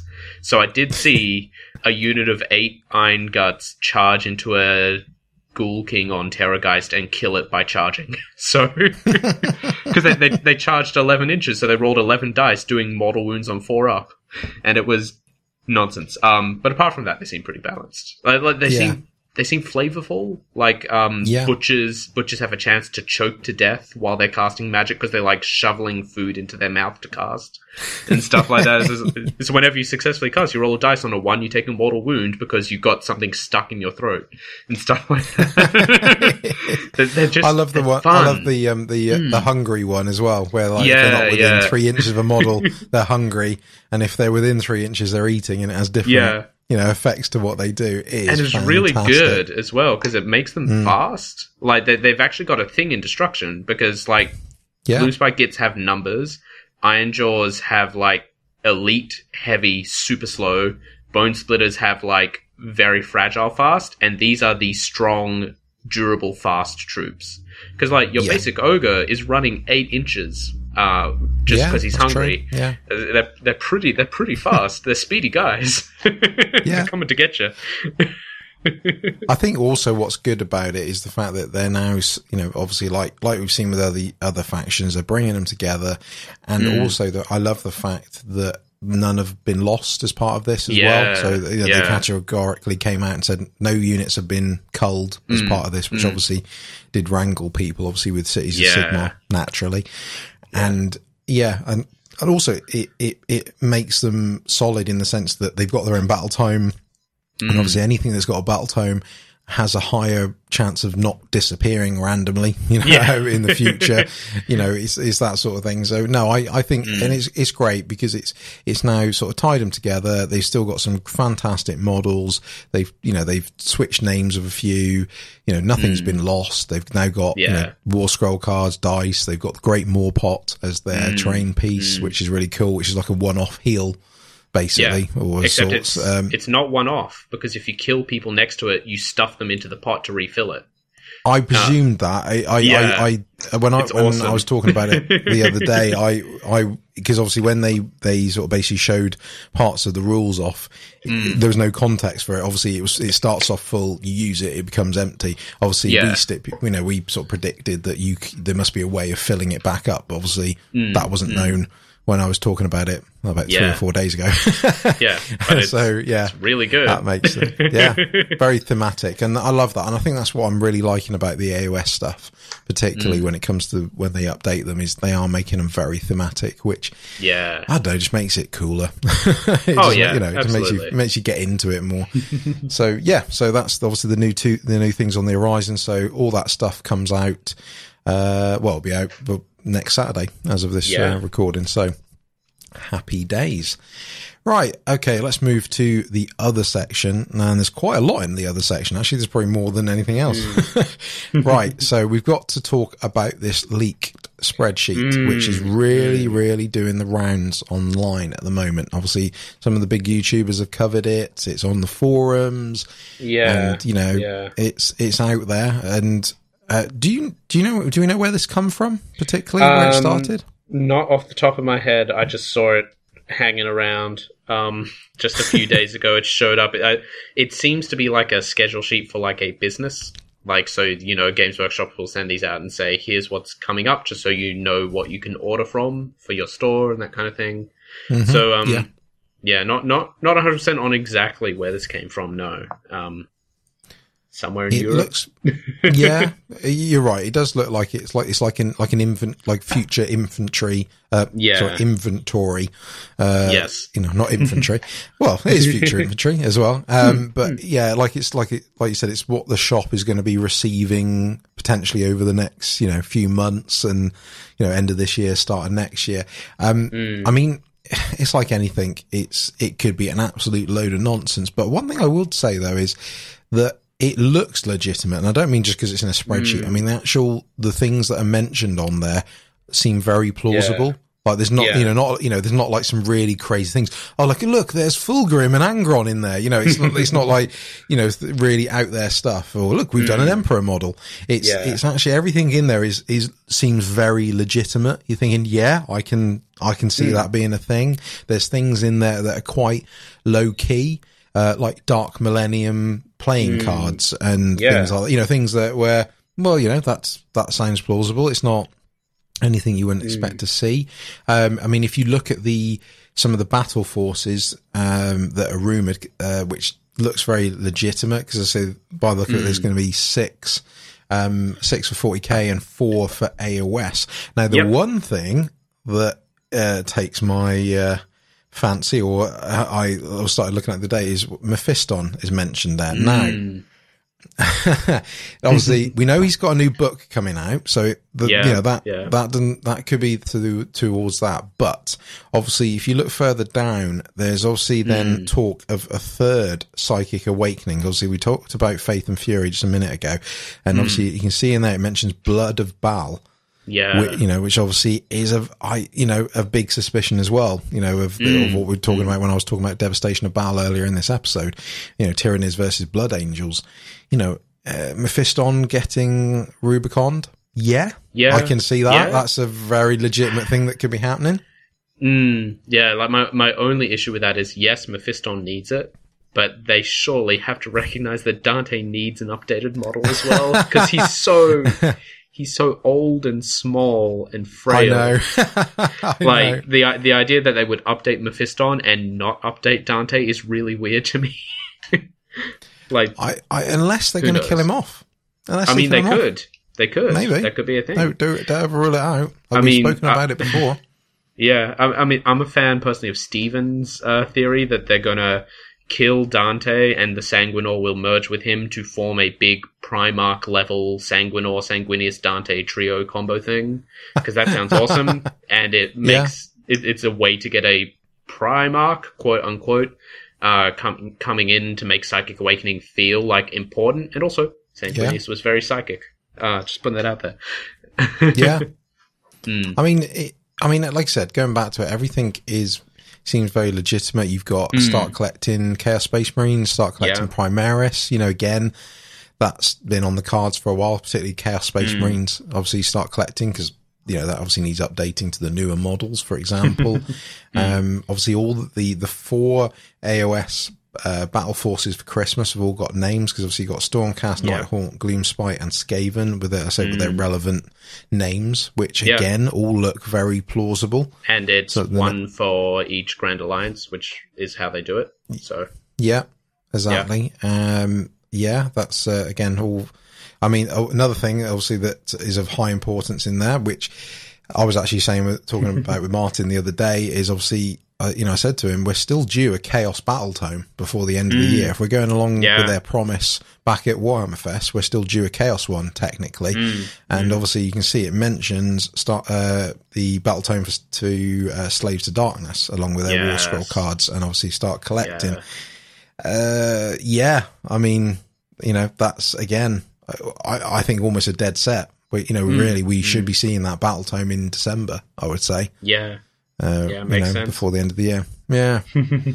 We'll see, I guess, but yeah.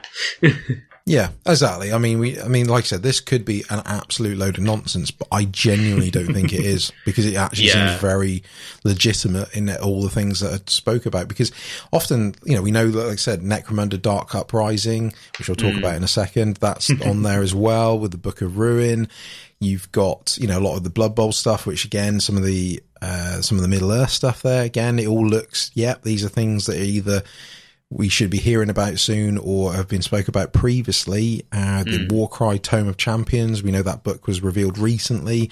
There's talk of a Blackstone Fortress Annual, which again, that's what they do with a lot of their specialist games. They, put all the, certain bits from White Dwarf, etc., put them together, make its own book. So there was what was it? There's something on there that says White Dwarf Apocrypha, which I think might be something along those lines, but for everything as a whole. Like, they won't put all the 40k indexes into chapter approved, and they won't put all the AOS indexes into the General's Handbook next year. I think they might just say, hey, here's a softback book. It's like, I don't know, like 10 quid or something. It's got every every bit of rules that's not specialist games from White Dwarf for the last year. Yeah, they need to be doing that sort of stuff, and I think you're right. I think that sounds like it could be that. Like I said, getting all the AOS rules, all the 40k rules, and pop them together. So, I think that sounds very legitimate, actually. And yeah, I mean, but also this is all stuff. If you look at it legitimately, this looks like it's all stuff that will be out before the end of the year as well. Yeah, because this is up through December. Exactly, because if you think that, like I said, the good chunk of it at the start is obviously the Bone Reaper stuff, which we know about. Then, like I said, so there's obviously the Necromunda stuff there. There's obviously some of the Underworld stuff, like you can see like Champions of Dreadfane. So obviously suggesting they're going to release the Dreadfane war bands that are only applicable in that at the moment. And then, like I said, whatever the Psychic Awakening 2 and 3 are, the Battle Forces, we know they'll be out before Christmas because that's obviously why they're released for, people to buy for Christmas.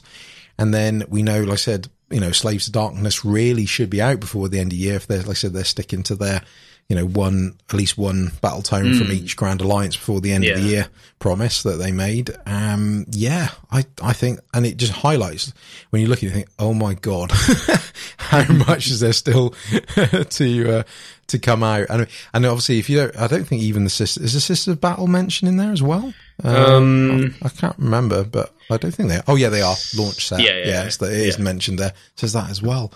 I mean, it's funny actually, because at work, me and Martin were actually trying to predict what would be out each week, before we really saw the extended spreadsheet. Because obviously it started off as one screenshot, and then there's now about 3 or 4 now as more leaks have appeared. I feel sorry for our wallets. I really do. Yeah, I'm trying to save, and I'm like, I'm going to do my best to avoid buying all of these, and by which I mean I will buy precisely the Shadespire stuff. That's fine. That's one chunk of a bigger one. Ultimately, I think your bank balance would appreciate it was just that, as opposed to all the other lovely bits of temptation out there. I'm gonna try to keep it to that, but we'll see how far I fall. No one's judging. Don't worry. Thank you. Good.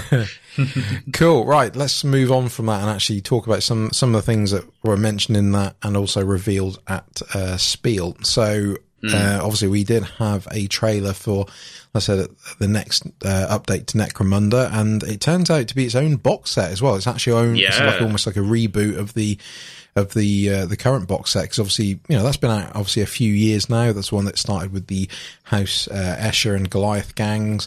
I presume that obviously this is going to be something they're going to continue doing, like they've done obviously with Kill Team as well, where that obviously the starter set got an update. So Dark Uprising looks really cool. It's basically the Palanite Enforcers and the new, what's they called again? The Corpse Grinder Cult. That's the ones. Yeah. My mind went blank.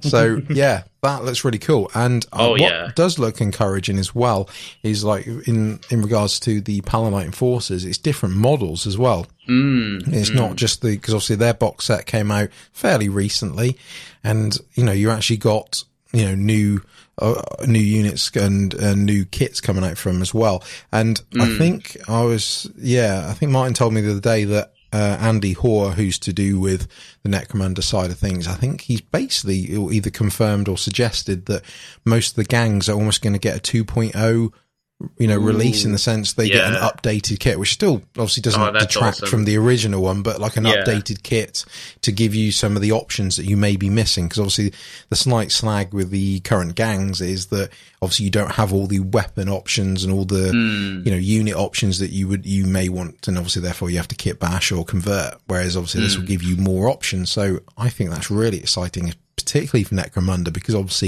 it is a bit of a cult hit, no pun intended, and ultimately I love the fact they're still supporting it. I think it's great. News. It's good. Like, Necromunda is where Mordheim lives on in the 41st millennium, and I'm glad it is so well supported. It's really nice. Yeah, I agree. And obviously they're releasing the Book of Ruin as well, which will be obviously the book to go along with it. Yeah. So that looks very exciting. I think that's sort of November into December time. So it's definitely out before the end of the year. Regardless of that spreadsheet, I think they even confirmed on the trailer. I think it said November, I think. So not long to wait. Yeah. So next is Blood Bowl. So they have shown off the Fire Mountain Gutbusters, which is great name, and shown off the Almanac 2019, which, like I said, in regards to where they basically take the bits from other books and from White Dwarf, etc., and basically throw them together for new ways of playing and updates. So again, like with Necromunda, Blood Bowl is still getting really supported. I think I'll be shocked if we don't see a new starter set in the next year or so as well, because I think it's 2016 is the last starter kit, and it's still relevant, but I would be shocked if they don't reboot it with another sort of a new starter set. But yeah, it makes sense. We'll see. Going on to Warcry, we've got the Spire Tyrants now are finally shown off, and I think they look great. I think they look lovely. There are 3 models that matter in that box. There is Woody Harrelson. There is the very cool lady who is like second from the right in the 5-shot. I forget who exactly it is, but she's got an awesome head. The faces on these guys in general, really nice. But the most important member of that box is Goatman with a big stick.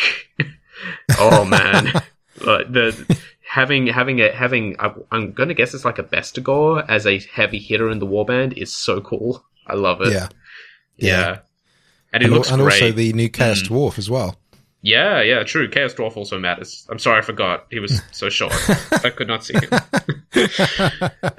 No, they all look really good sculpts, actually. And I know, obviously, some people may be turned off by them because they're sort of generic, sort of warband. They're sort of generic chaos. They haven't got as much of a theme as the other warbands in Warcry, but then that's what these are what they're supposed to be. These are almost the best of the best from memory. These they are the ones that literally generic chaos.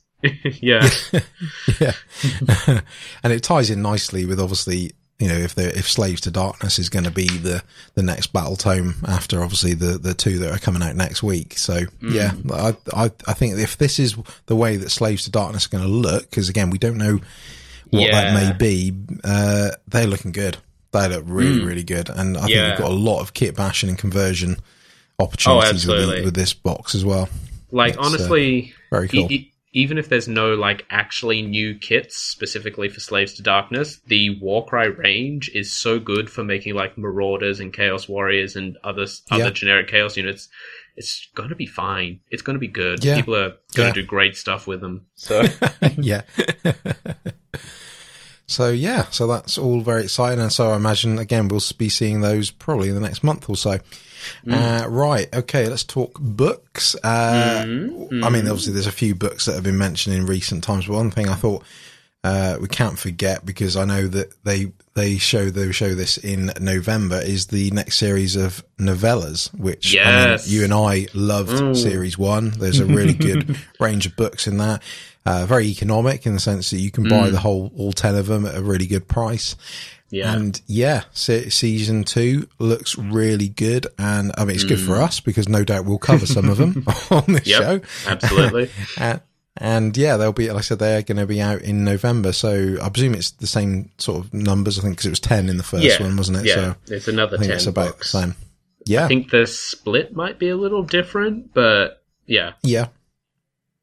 I mean, I think as well is that hopefully they'll do similar to what they did last time, which is, from memory, Black Library would basically do the set for, well, I think basically you get one of them for free. So over here in the UK, they're £3 each. So therefore 10 of them is £30. Whereas I think they did it for like 27 or something. And so that's pretty good. So just as a heads up, don't forget that, or if your local store, maybe do it at a discount. So yeah, they're definitely, if they're as good as the first round, which I'm sure they will be, definitely check them out because they'll be solid.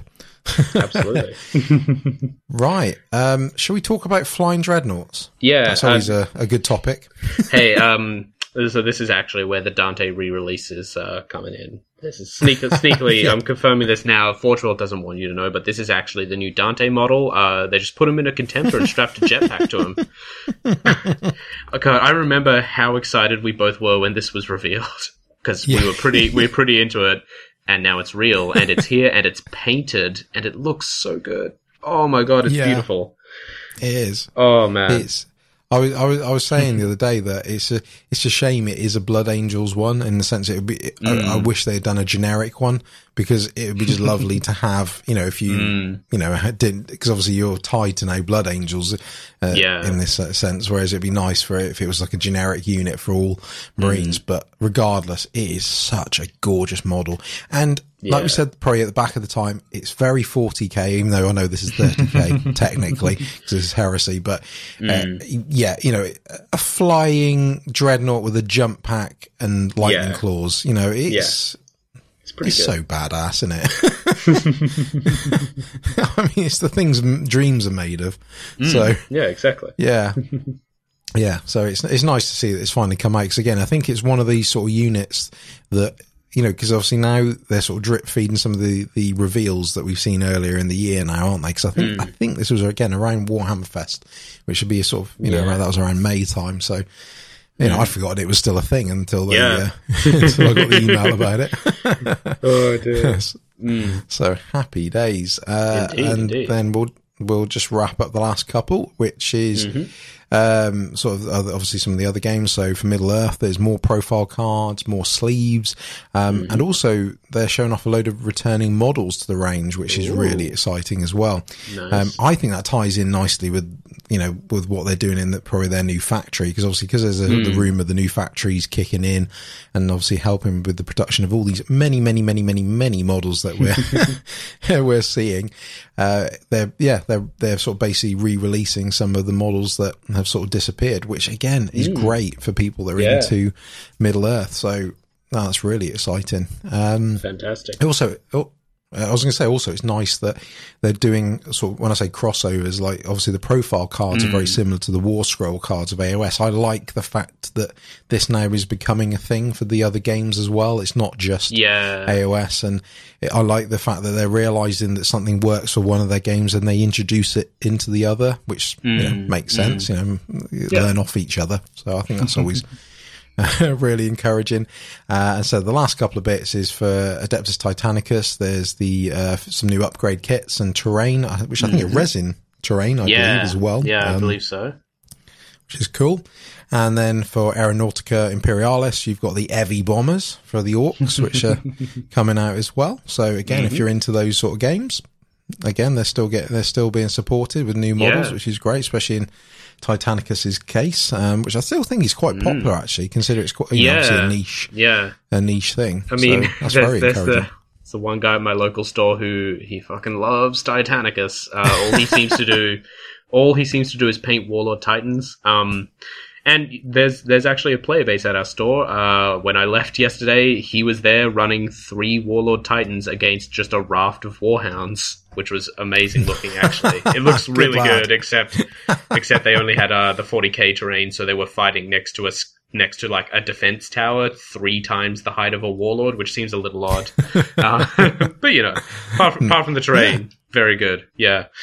Yeah, that's cool. And like we said before, it's a game that has quite a relatively low ceiling, that in the sense that, because again, I remember speaking to Andy Hoare about this, and he sort of said that, ultimately, you need to buy this, that, and the other, but once you've bought most of the things you've got, you're then ready to play. It's not like 40k and AOS where there is no real upper limit. You can just keep buying and then buying loads more armies and such. Like once you've got your a few of your Titans and a few Knights, etc., then you're pretty much ready to go. And you could play like that for the next year if you wanted to. There's nothing stopping that. So again, it's very good that they've sort of done it in that way.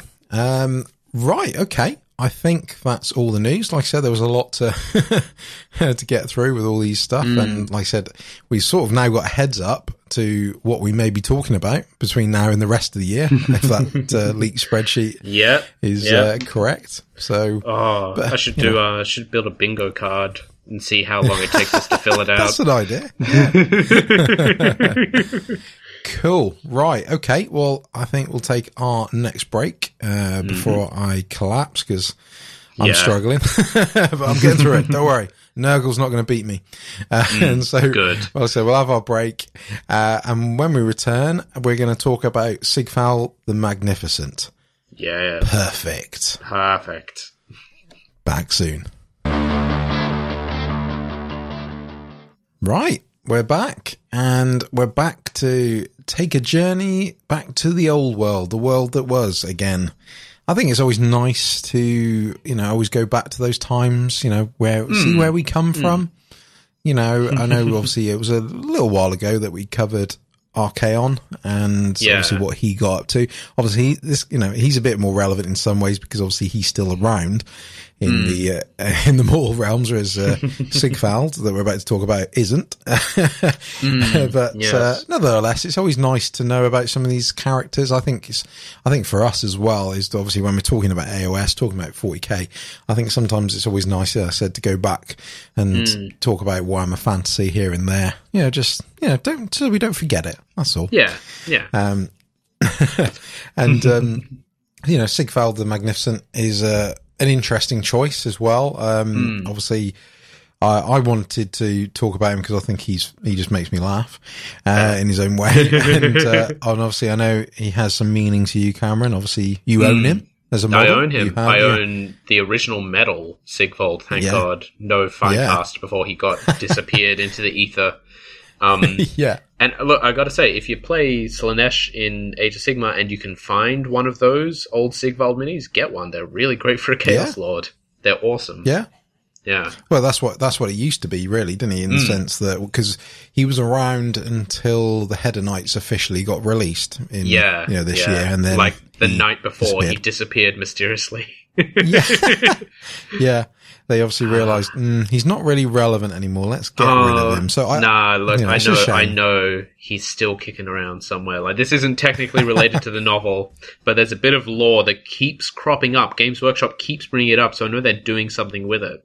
Which is in Shadespire, there was an incredibly vain and cruel spirit trapped in a mirror until it antagonized the Slaanesh warlord so badly that he broke the mirror and let it out. And I know in my heart of hearts that somehow Sigvald made it.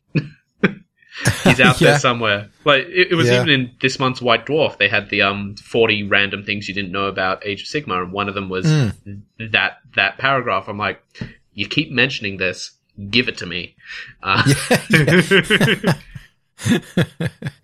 mean, Sigvald's a funny one because, obviously we'll start with saying spoiler warning because obviously we will be talking about his novel and him as general, but obviously, if I'm being brutally honest, there's probably a chance you probably may never read this book because I think you can only get it as the ebook now, and obviously I was lucky to get the paperback off eBay, but that's about as far as it goes. So, as I said, because it's an older book, you may not ever read it, so you probably don't worry about the spoilers.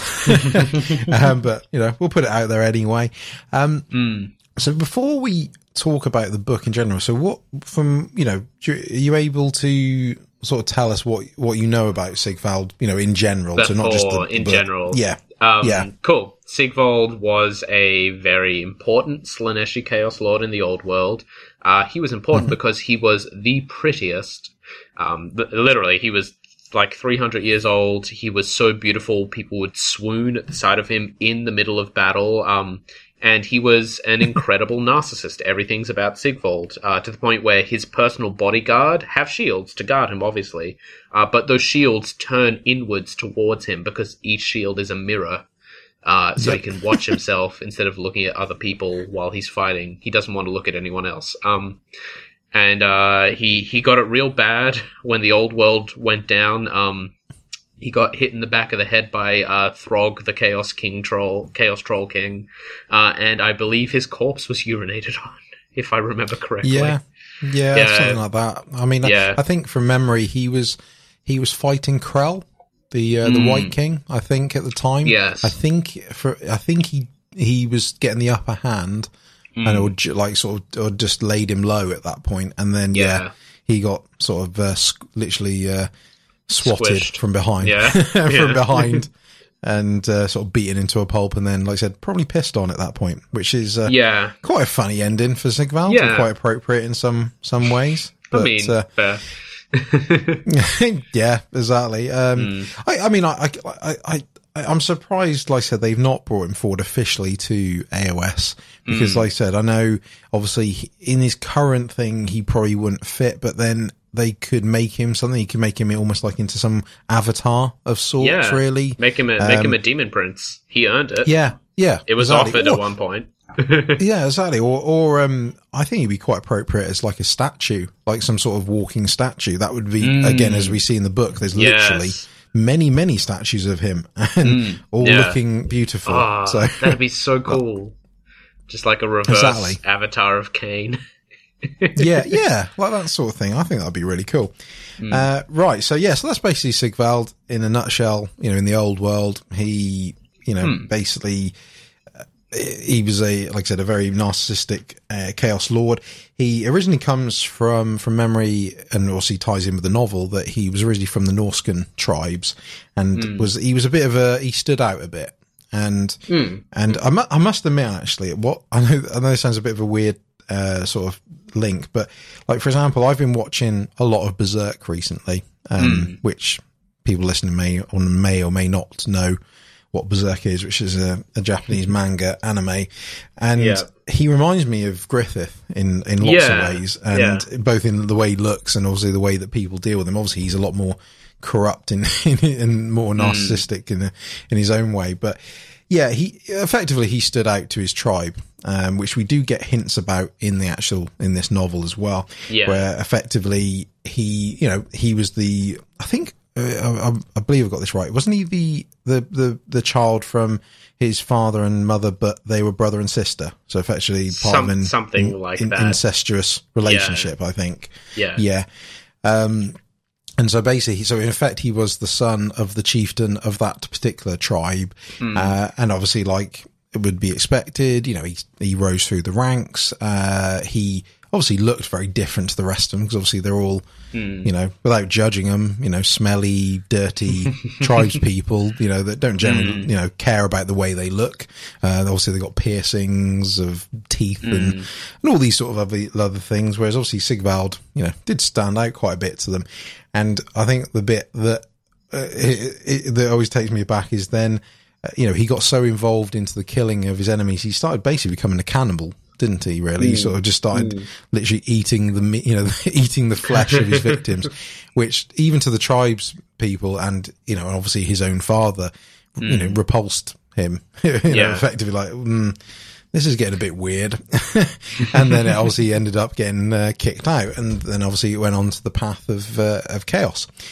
Right. Okay. So that's a little backstory about where we are with Sigvald. And so we'll actually get stuck into the novel. Right. So what I'll do is I'll just quickly read the back of the book, just give you a bit of context. Prince Sigvald the Magnificent has struck a pact with his Slaneshi masters that bestows incredible power and beauty, but drives him to even greater acts of hedonism. Despite his preeminence, the champion of chaos is tricked into another possible war with the promise of a powerful artifact to slake his dark desires.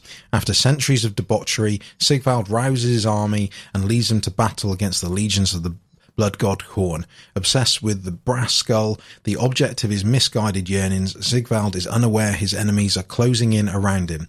In a hellish quest that drives him across the twisted landscape of the chaos wastes and culminates in an epic confrontation, he realizes that the lures of Slaanesh can never be sated.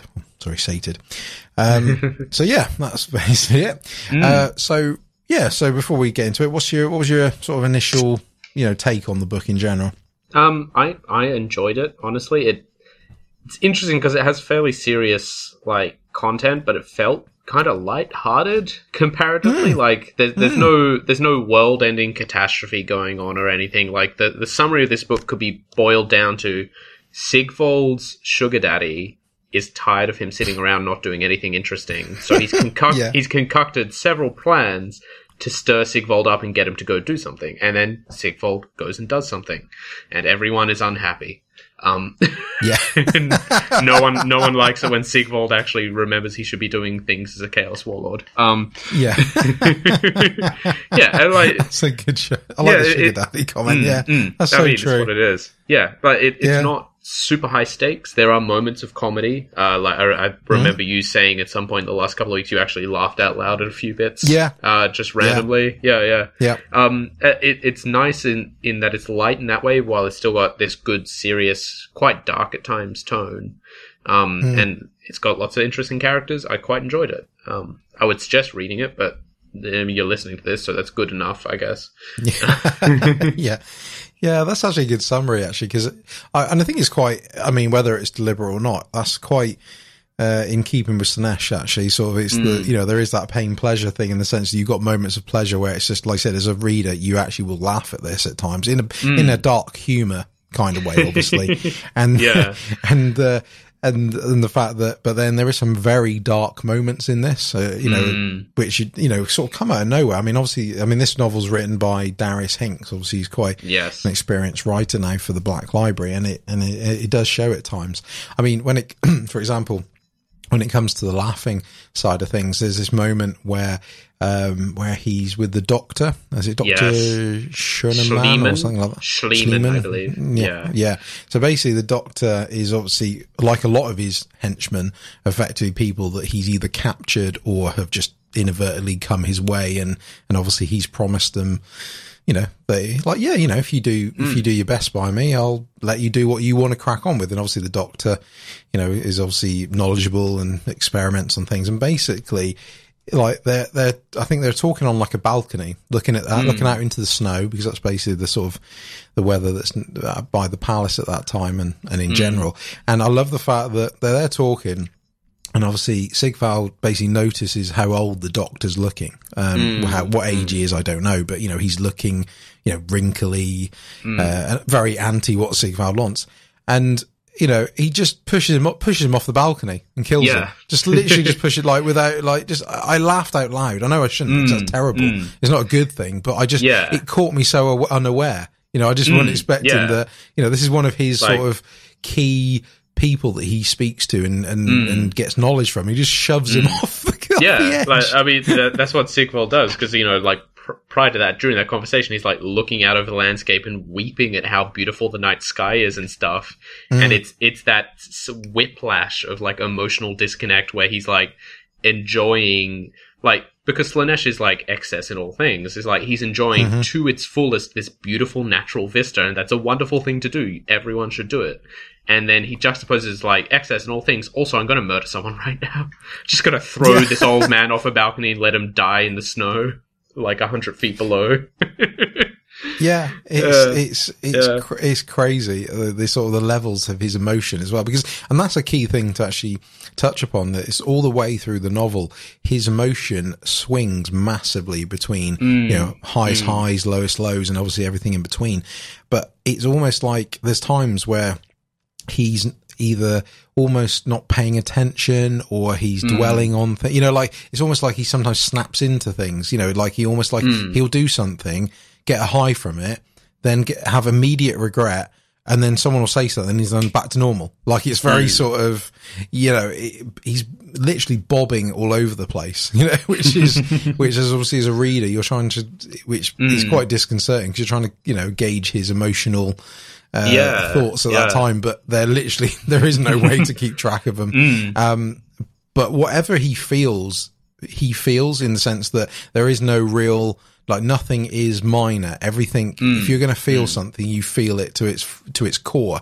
Like I said, it could be as simple as looking at how beautiful a tree is, which, is a lovely thing to see. But to him, it's pleasure to a whole different, level. But obviously that ties into his boredom as well, which is obviously the underlying issue in the part of the story.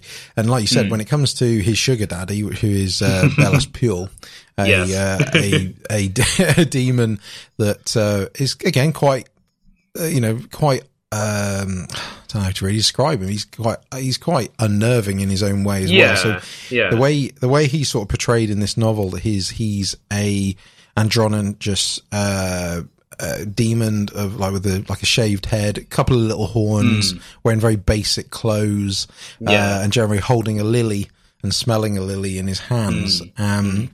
But just to add to how odd this novel can be at times is he's got like this little Spider-Man, literally not Marvel Spider-Man, but like a Spider-Man creature who's a scribe who's got like a big ear and or a face. Like, it doesn't have a face. Like, the ear hole is the middle of his face. It's messed up. Yeah, that's what I mean. That's where this novel gets really dark at times. And obviously, it almost feels very self-contained in that sense, that everything, like you said, like, really the bigger picture of the old world is pretty irrelevant at that time. It's this very self-contained Sigvald and his cronies dealing with, obviously in what turns out to be a Lord of Khorne, but then obviously all his own, issues as well at the same time. But going back to Bellis Pule, I love the way he was put across. Like, I love the fact that when they come together, or when anyone, comes across Bellis Pule, he's literally talking in the third person, isn't he? Yeah. He's literally, he's telling the scribe what he's actually, so rather than you going, well, what's all this about? And you answer it, and he's like saying, well, the amazing demon, at this point realized that his poor servant was, blah, blah, blah. He's actually, so rather than answering, he's actually saying it like a story to the weird big eared Spider-Man scribe next to him. Yeah. I loved that so much because the second we met him and he started talking about that, I went, oh my God, this book cannot be trusted because this book is entirely written by Bellis Pule narrating it. Because it's three storylines really, because it's Sigvald, it's Baron Gustav Schuyler, who is an Altdorfian baron who's come north looking for power to take back his lands, and it's Svala the Witch, who is the head, who is sort of the leader of this Norscan tribe, who are, spoilers for the end of the book, it turns out they're related to Sigvald, like he was born to the tribe generations back, and their tribe is cursed because of that, and they have to go find Sigvald and take him out, in order to get their hunting grounds back and like start prospering again, etc. But these three stories that initially seem really separate, this is another thing I really like about the book, it weaves them all together, sort of begin weaving together quite naturally, and then you go, and like the thing at the end of the book is Bellis Pule is like, yeah, I set in motion all these different things to get Sigvald to just fucking do something. And hey, guess what? Baron Schuyler was the one that worked. Congratulations, Baron. Good job. Svala the Witch, I'm sorry I cursed your land for generations just to get this petulant child to do something. But whatever. And like it is that idea that each of these three storylines are under the control of this demon, both literally because he's narrating it and figuratively because like that's the meta plot of everything is about Sigvald here, was so cool. And the only thing that kind of breaks that is there is a spot in Svala's story where Bellis Pule apparently can't see what's happening, and we still hear about that. It doesn't just say, and then they left the island that Bellis Pule couldn't see. But apart from that, the book is absolutely 100% written by Bellis Pule, just constantly narrating everything going on. It's perfect. I love it. Yeah. It's so good. Yeah, that's it. And it's funny, now leading on from you saying the word perfect. Now, that one thing that always come across to me when it's talking about Sigvald, he came across at times like a wrestler, in the sense that if you're familiar with wrestling and obviously the characters, I don't mean wrestling as in the physical side, I'm talking like the talking side, where they're giving it bravado, they got catchphrases, they got theme music. That is basically how I saw Sigvald throughout this whole novel, because obviously like he's at times and he'll sort of take back a breath and then just go, it's perfect. It's almost like that's his catchphrase. And like, the fact that, he's sort of petulant and the way, you feel like you're watching a wrestling storyline at times, how like people will deceive him and then there's they'll fight against this person. And, if Sigvald's at WrestleMania sometime, it wouldn't surprise me. It's, I just thought, but obviously that's not deliberate, but that's what I was thinking. And if you're trying to imagine how he comes across, that is the best way I found to look at him. It's he's such a larger than life character. At big times. Personality. And I think that's quite a key thing for all the people in this book as well, is that I feel that most of the characters are so well described and so important that you know, again, as we see with a lot of novels, sometimes you don't really understand a character, or they sort of pass them over a bit and you don't really get them. Whereas I think I find every character in this, and I know this is an obvious statement, they're all very, very important to the way the storyline goes. Yeah. That, you know, I especially find with, sort of Sigvald's entourage, because that's basically what he's got. He's got an entourage of very eclectic and very odd sort of characters. But the key thing to understand with everyone under him is they're there for a reason, or they, like I said earlier, they're there because they've come across him. And like, you know, as dark and as vile as he can be at times, he's also, well, I wouldn't say caring.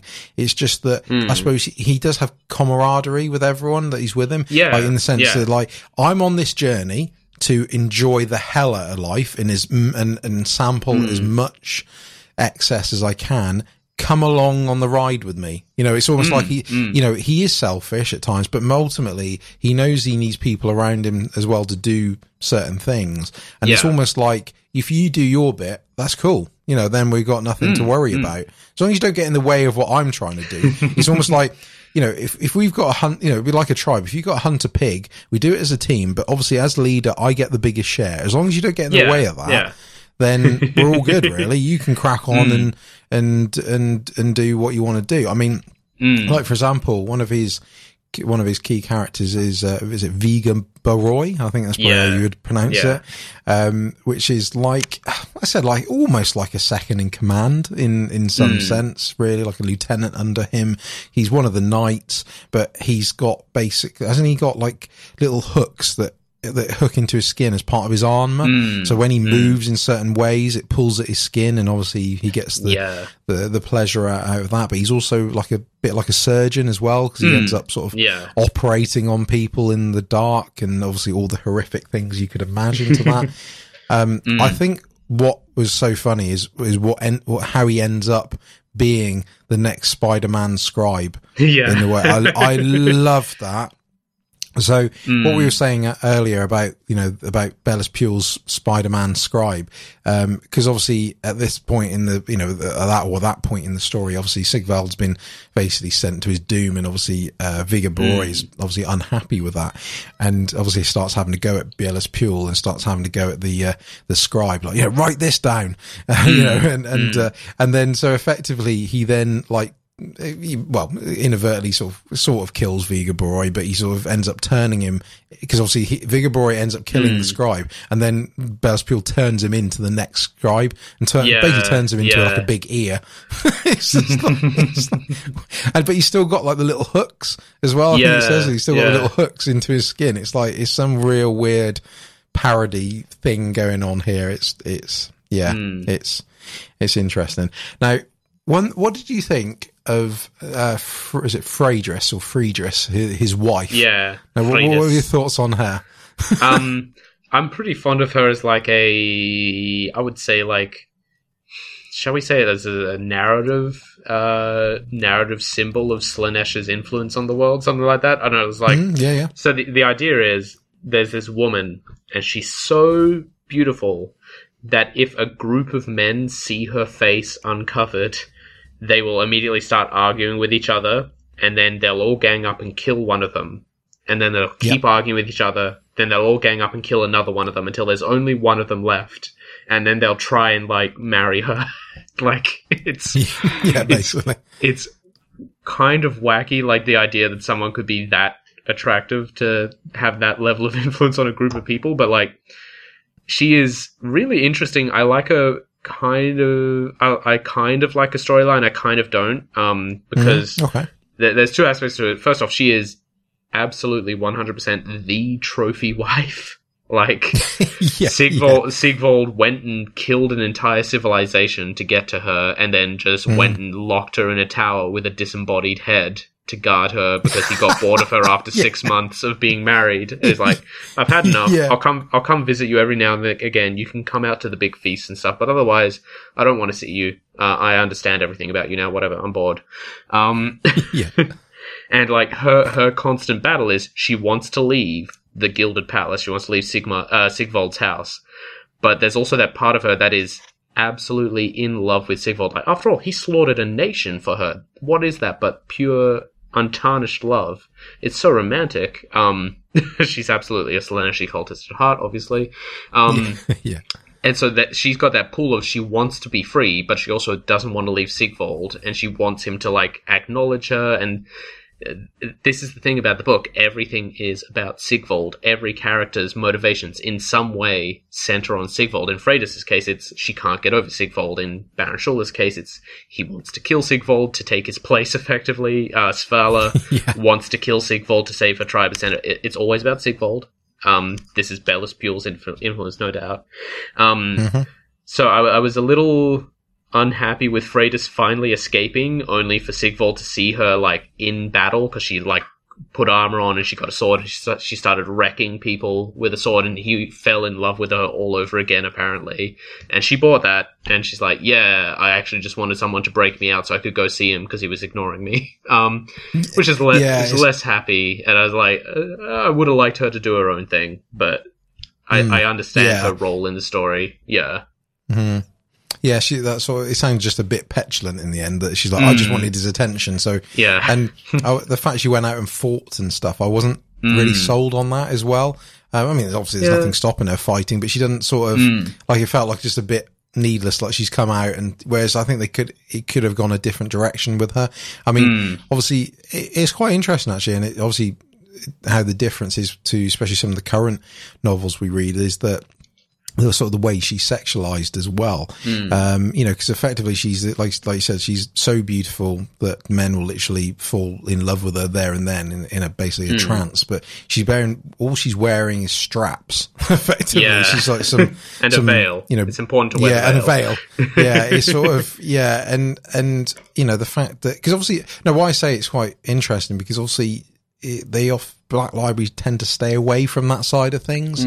You know, obviously it's always a bit, you know, it's always a subject. I mean, it's dealt with very well in this. Like I said, there's no sort of nothing, you know, untoward in that sense. But it's sort of, you know, it feels, I suppose, especially in recent times reading a lot of AOS stuff, this seems quite different reading this sort of stuff where you know, it makes reference to what she's wearing and, you know, men falling in love with her and sort of basically lusting after her. It seems quite, it just seems quite odd. What do you mean? What do you mean she's not wearing a 3-inch thick Sigmarite armor hand forged by the Godsmiths? Yeah, exactly. Rather than just like a few straps and a veil, it's like some sort of you know kinky suit that's been requested. It's you know it's fitting to obviously what the way she should be, and to be fair, you wouldn't expect anything less in the context of who we're talking about. But it's but no, I mean, going. I mean, actually, talking about his wife, and obviously wives. I think one bit that I found absolutely fascinating is that, and you see it multiple times in the novel, is the porcelain dolls. So a couple of his sort of followers and army, effectively, because they're basically one and the same thing. There's a few these sort of female characters that basically have had their skin flayed off them and had this sort of cracked porcelain armor put, you know, shell put over them, so they look like mannequins, but like I said, but as dolls. And what I found fascinating is the fact that later on just drops in that they're his former wives. And as soon as they basically receive a single grey hair or a wrinkle, anything that makes them look, you know, that constitutes that they're getting older, he basically does that to them. He sort of, you know, they're not his wife anymore, flay their skin, and then effectively by being a porcelain doll, they'll forever look, you know, youthful and such like, which is obviously a key thing. I just thought that was hilarious in its very dark and dark way. There's I mean there's so talking about the sort of the funny things in this, there's some, like I said, some really like just funny things you see, like there's flying chariots that are pulled by well initially blinded sort of hawks or big white eagles, I think is what it was. It's like that. That's beautiful. It's so good. Like you got to assault a corn citadel. That's the only way to approach it. Is this like 4-meter wide bridge across a giant chasm of lava and boiling blood? Of course, why not? Why not bring out the eagle chariots? Yeah, it's so blasé. Like it's like it's. I think that's what I love about Sigvald and his entourage is the fact that they've always got some sort of answer or something. Like there's this willingness to do what he wants. Like, yeah, we'll find a way to assault it. Yeah, let's do some flying chariots pulled by eagles, and we'll just with like golden cages on them, and just drop Sigvald and his knights on top of the parapets and stuff. It's just like, yeah, why not? Exactly. Yeah, as you do. And of course it leads to the great bit, because like they fly these chariots over and then they deliberately crash them, eagles and all. So we then get the great bit of later on Sigvald picking up a dead eagle and going, "Fly, damn you," and just throwing it into the air. I want to see a beautiful bird in flight. Fly. Fly that just flops dead in his hand. Yeah. Like, oh, this didn't go how I thought. It's and I think it's a nice contrast to what we see when it comes to the tribe side, because to be honest, the tribe side, what you were saying about Savala the witch and obviously the curse upon them, and obviously, you know, she's dealing with the shaman that's part of their tribe, who's obviously, you know, effectively been out to get her because obviously she's assumed power of the tribe since her husband, the chieftain, was killed. Obviously her son hates her because she sort of blames her for the death of his father, and obviously she's seeing visions, which now leads her to, you know, effectively leads her to Sigvald. Actually, talking to visions, I think again when it comes to these dark moments, the mud dolls with that Ursula is one of the most creepiest things you'll ever sort of read. So effectively, she's speaking to another, you know, the older witch in the tribe called Ursula. Great name. It's like it's out of Disney.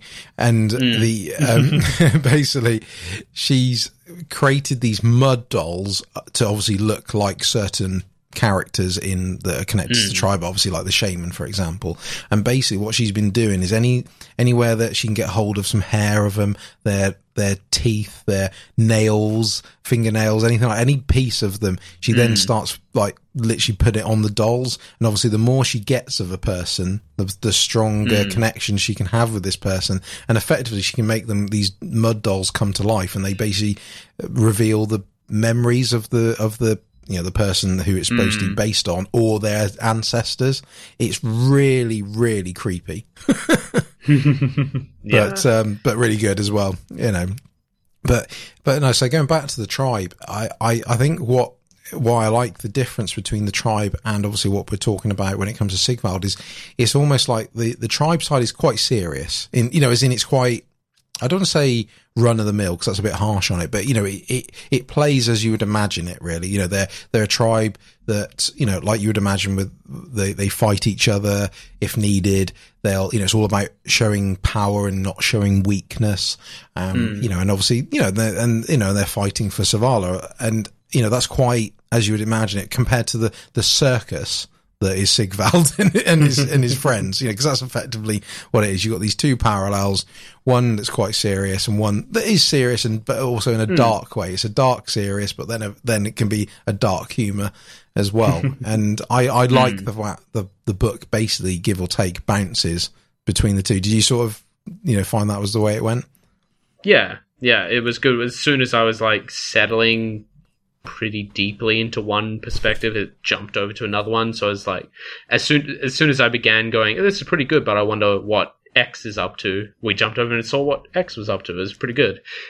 It kept it flowing well, because it's actually a decently long book as well.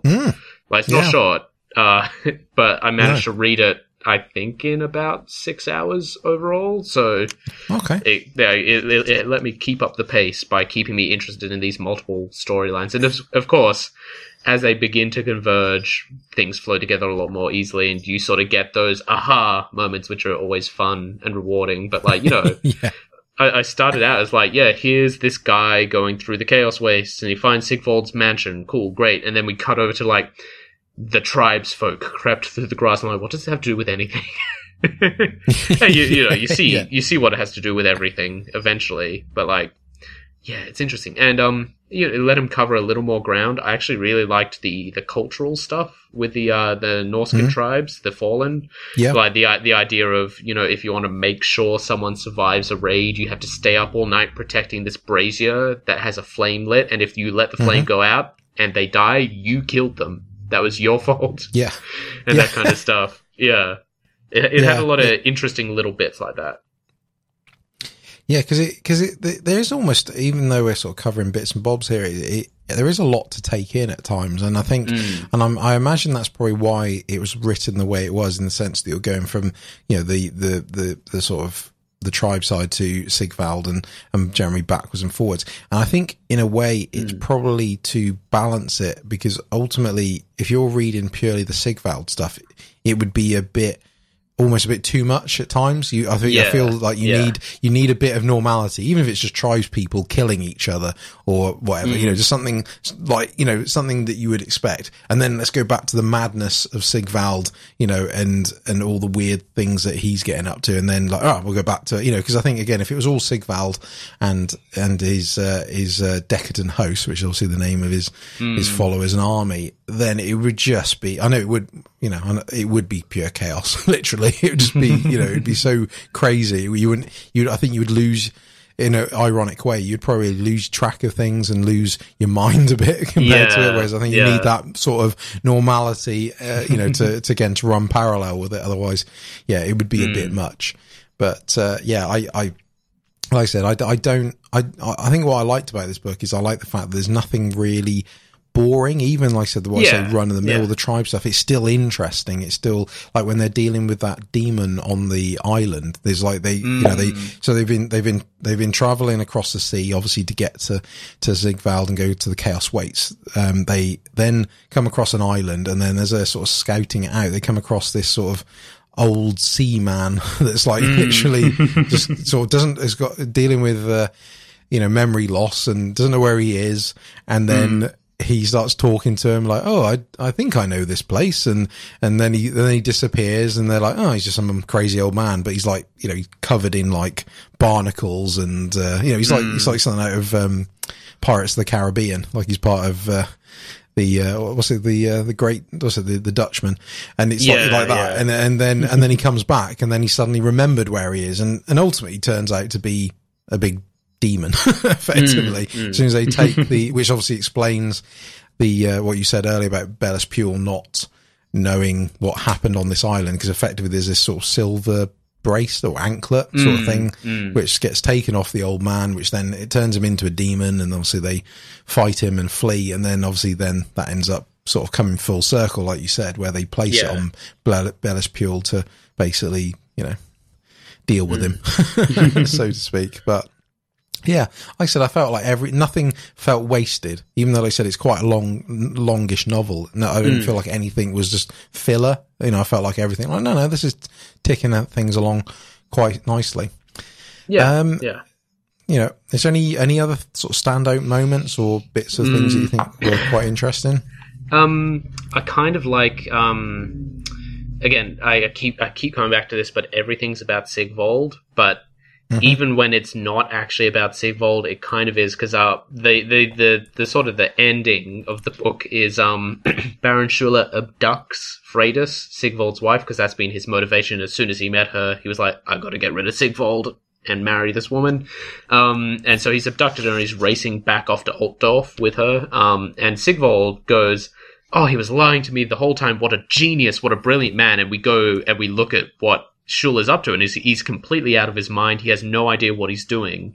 But because Sigvald thinks everything's about him, he's like, Schuller conspired against me. He lied to me. He did all these things and did this massive, intricate plot just for me. And like, no, Sigvald, you're thinking you're too important in here. He saw you were in the way, and he did a very simple scheme of trying to get you out of the way. And when that didn't work, he nicked your wife and ran off on a horse. Like, I love the fact he loves that as well. I love the fact that when he gets told, like, do you know the Baron completely done you there. He was, he led you off to fight a war you didn't really need to get involved in, and now your wife's been kidnapped. And he's like, obviously you'd be furious. Whereas he's like, the Baron Schuler, the devil. Oh, I knew he had potential. Oh, I knew I saw something in. Oh, you like you know, rasping him on the cheek, like, oh, and then obviously uses that to go to invade Altdorf. And that's again, that is the lighter tone of the book. Like, in any other Warhammer fantasy book, would be like, you stole my wife, I'm going to track you down and kill you. And Sigvald's like, you're so fun. I love you. Let's go hang out some more in Altdorf. We'll see what you're... He's like, if everyone in Altdorf is like Schuler, I have to be there. They'd all be so interesting. I'm like, I guess that's a good motivation to invade the Empire, I guess. It's awesome. And like you said, that's a good point.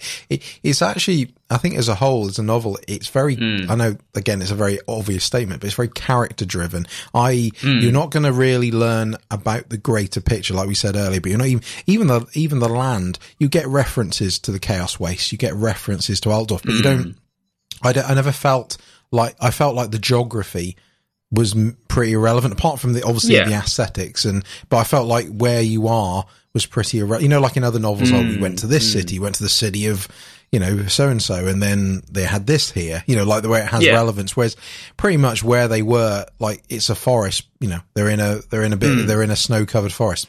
So, you know, like, it doesn't, like, it has context to the story, but it doesn't mean anything in the grander picture.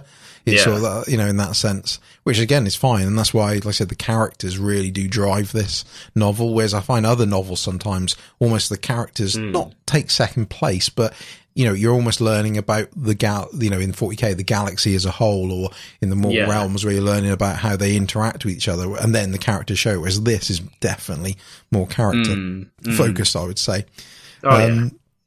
Which makes it even more interesting. And I'm trying to think if there's anything else that I found interesting, really. I mean, there's the tasks that he gets set by Bellis Pule, because obviously there's that point in the novel where obviously he's wanting further help from Bellis Pule to do what he wants to do, because effectively, even though really it's not irrelevant, obviously the point of what he's trying to do, he's trying to get this powerful artifact, which is the brass skull of Maud Huck. Maud Huck is the local corn lord that he's that's invading his lands, etc. And the fact that, you know, he's obviously going back to his patron to, you know, seek further power, and obviously part of the humor is he sends him off to kill a dragon, and what's the other task? He's there to kill, like, this sort of spirit. Well, he's sort of, I don't suppose he's a spirit in the forest, but his soul's connected to into the trees, and obviously you start burning the trees, you start burning his soul. So you've got some quite nice little interesting, you know, segmented little tasks that he goes off on. I mean, actually the dragon thing I thought was actually quite interesting, because he basically fights a Tzeentch dragon that has two heads, but actually it turns out it's one head split in half, which that's cool. And the fact that, like, one head like sort of often feels shame and remorse from previous life, and it's sort of and basically if you play this music box, it'll start sort of, you know, it'll bring up all these emotions. It ends up, the two heads end up fighting each other, and it can end up, you know, sort of killing itself, which is that's cool. I love stuff like that. It's nice. So, like I said, was any other things you wanted to say? It's pretty much it, because, like, I don't want to go into every little detail because there's so many. Of course not. But, like, it is really, really good. I think my last thing is, I like, you said it's fairly, like, self-contained, and I agree, but I also like how there are certain things that are left open for a sequel. For example, Schuler and Freydis and Sigvald following after them. But my favorite little thread that's not fully closed off is Bellis Pule and Svala. Because Bellis Pule cursed Svala's whole tribe for generations just to get them to go look for Sigvald and get him to do something. And he says, oh, right, I'll lift that curse if you just pledge your soul to me. And the way we do this is by giving an important item of jewelry to the demon. And Svala's about to hand over her wedding rings, when Ursula's behind her is like, don't you have something far more valuable? And that little silver chain, that little silver jewelry chain from the island with the demon Seaman guy, where Bellis Pule supposedly cannot see, is sort of brought up, and she goes, yes, I've been guarding this for centuries as part of my family line or whatever. and Bellis Pule goes to put it on, and just before he puts it on, he gives her a bit of a coy smile, and it doesn't say whether or not he closes it, and I want to know what happened there so badly. Yeah, that was very well written. Yeah, no, I agree with that. It's I think if anyone's interested in reading it, it's that you will definitely glean some very interesting things from that. And I think that, you know, what you just said is a perfect example of that. But, you know, going back to Sigvald and I think the way some of the things are described, I mean, if you're a big fan of weirdly described things, you know, almost like, you know, not sort of bordering on horror sort of thing, I think you'll appreciate it. Like there's a room that's full of like these lizards that like use their rib cages to make noises, and it's sort of like it becomes like this old school gramophone. So it's so weird. It's so weird. But if you like enjoy reading that stuff, you'll particularly enjoy this. Obviously, you get. There's actually one thing I would say actually that I found, and I'll probably use this as my last point, is that at times it didn't feel like a Warhammer novel in the sense that it seems to be like its own. When I say it's self-contained, as in like there's where there's quite obvious stuff, it's barely referenced. Like at times, who are clearly demonettes are barely ever said to be demonettes. It's almost like you feel like you potentially could be reading a novel that's not actually anything to do with Warhammer. It just happens that you may get the odd reference to, oh yes, and they're a follower of Slaanesh. Like, oh, Slaanesh, Warhammer. It's almost like this could fit into another universe. It's a bit like what, and not that anyone really listening would probably understand because they haven't read it, but like I said, that, earlier on, that novel that has been given to me by Daniel Somerville, where he's written basically a novel that's obviously based on Games Workshop on obviously AOS, but doesn't really refer to AOS. It's a bit like that, where it's you feel like, it's not, you're not, you have reference to Altdorf, but you don't really, Altdorf could be anything, as such, it doesn't really have any context in the sense of this. Obviously, if you know where Altdorf is and what's there, then it may do, but it's almost like, I don't say generic fantasy novel because that's not, that's a bit disrespectful to it because that's not what it is. But I find at times it was a bit like, whereas if you were reading like almost like the AOS version of this novel, like, they're the demonettes and, do you understand what I'm saying? It feels like that they were at times, that it doesn't really matter. Like this could be in, I said, another universe, another fantasy universe. It's almost like, which is actually in a way a good thing because it's all focusing on what's happening as opposed to trying to say what else is happening. Because sometimes some novels suffer because they have quite big lore implications. It's almost like they have to drop certain words and drop certain things to go, yes, it's in reference to that. Whereas this doesn't really. It's sort of, I think if you're not really into Warhammer Fantasy or you may not have much knowledge of it, this is a key book where that really doesn't matter because it doesn't really, like I said, it has very little impact, I think, anyway, to the sort of the greater world at the time. You just learn about a very interesting character, very perplexing character at times in the in the form of Sigvald, and you've got, and these very, very interesting side characters as well. But, again, that was just my sort of thoughts on it anyway. So no, that makes sense to me. It is, like you said, it's focused. It doesn't deal with stuff it doesn't actually have to deal with in the course of the story, which I think is like good. Yeah. Keeps it shorter. I can only imagine how long it would be if Baron Schuller had to say, Sigvald, the Empire is this, and this for like 5 pages. Exactly. Yeah, exactly. No, I think it's good. And I wholeheartedly, would say to people to pick this up if it sounds of interest. I know we would have inadvertently spoiled things, but there's still a lot in there that, because again, it's one of those books where you could deep dive into a lot of little amusing scenes, but then you might as well just read the book if you're going to do that. Yeah, exactly. So no, definitely try and pick it up. You can. Like I said, it is on the Black Library website. You can always pick it up as the digital version. And like I said, you may be lucky enough, like I was, to get hold of the paperback as well. Yeah. Cool. Okay. I think we've been busy talking about perfection. So I think we need to go and have a perfect break. So we'll have our last little break. And then when we return, we're going to talk about our favorite 40k lore topic. Well, not topics, facts. Yes, facts. That's what they are. Back soon. And we're just about back for the final segment of the show. I said I'm feeling rough. Cameron's feeling hot. The wine's getting to him. So we'll nicely wrap up this show with a little chat about our favourite, or a couple of our favourite 40k facts. Obviously, there's a lot out there, and I think I thought of this the other day because I remember you saying when we last recorded about something you read. I think it was when we were talking about the Space Marine Codex, and you were talking about the salamanders and the fact they don't have any successors. Yeah. And you're like, I didn't know that. And it was just sort of like, is there any, a couple of things that we could sort of put forward? Say, oh, by the way, I don't know if you know this, but insert fact. So we'll just have a brief chat about that and then wrap up the show. So Cameron, hit me with a 40k fact. Okay, so the most iconic Space Marine vehicle is clearly the Land Raider.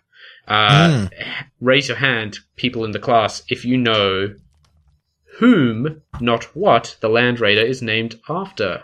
3, 2, 1, I think I do, isn't it? I think it's something to do with like a play on the word raider. Like they were a raider in. It's something to do with their name.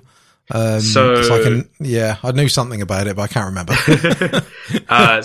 This is in universe. Raider is obviously just a vehicle classification. It's what it does. The vehicle raids. But it is the Land Raider, not because it is an all-terrain vehicle, but it is because it was discovered. The STC for it was discovered by a Mechanicus adept named Arkan Land.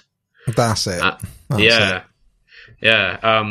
Which, I mean, Land Raider as an all-terrain vehicle name makes a lot of sense, but then you start reading some of the Horus Heresy stuff. It's like, oh no, this is a dude.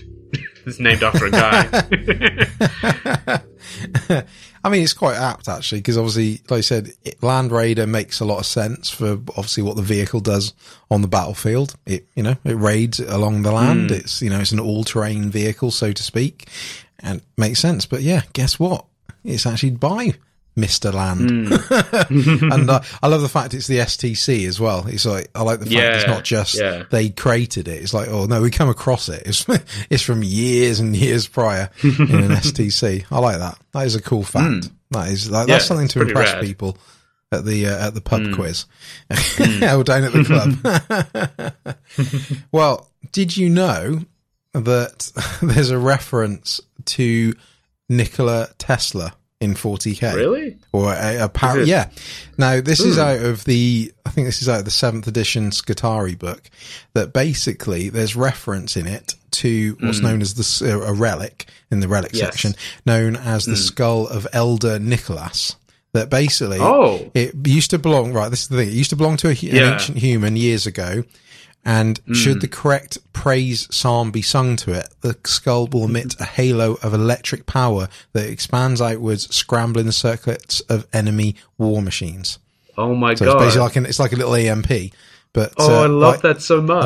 And the fact it's the skull of Elder Nicholas, and that's definitely a reference to Nikola Tesla. I think that's awesome. That is fantastic. I love that. I didn't know that one. Hey, you got me. There you go. It's so random, but it's so cool as well. I love it. I love when they do stuff like that. That's a fun one. I like that. I'm gonna have to start looking for that kind of stuff in codexes now. I come across it. I haven't got the codex, but I come across. That's where where it makes reference to it. I found it elsewhere, but it's such a. I remember hearing it ages ago, and I was thinking, what? That doesn't make any sense. And then there it is, under the Imperial Relic section. Cool. Have you got another fact for me at all? So Catachan's a pretty rough place to live. It's got the Catachan Devil, which is an enormous centipede the size of an airplane, that runs around killing and eating everything. It has Catachan men and women, muscly Arnold Schwarzenegger types who live there for fun and profit. But did you know that the most notorious and dangerous creature from Catachan is a toad the size of your hand. Oh. Is it from Australia? No, God, look, there's one creature I'm glad is not actually from Australia. It is the Catachan barking toad, and it has evolved a very interesting self-defense mechanism, which is when startled, it emits a poisonous gas so toxic and so widespread that everything within a mile dies, including the toad. Oh no! I'm going to take you out with me. Yeah, exactly. I like that one personally because I play Monster Hunter World, and there are little toads in that game where if you startle them by kicking them or running over them, they emit a paralytic gas or just explode in some cases. Yeah. And that is my favorite little. It's like that, but times a million, which is you could say for any 40k thing, I guess. Yeah, very appropriate. Cool. Okay. Well, I'll hit you with my other fact, which is slightly a bit more, got a bit more to it. So, are you familiar with the Orc Tusker Demon Killer? Yes, I'm a big fan. I love Tusker. Yeah, there you go. Well, if you're not familiar with Tusker was basically obviously an Orc warlord many years ago, and basically he was, in his flagship, he was going along, and then obviously got attacked, by a warp entity, got invaded by demons. So obviously he got his power claw, run along, and took the demons out. He went against the head demon, killed it. Here you go, look at my trophy. And so obviously he got a taste for basically killing demons at this point. So he's like, right, stop what you're doing.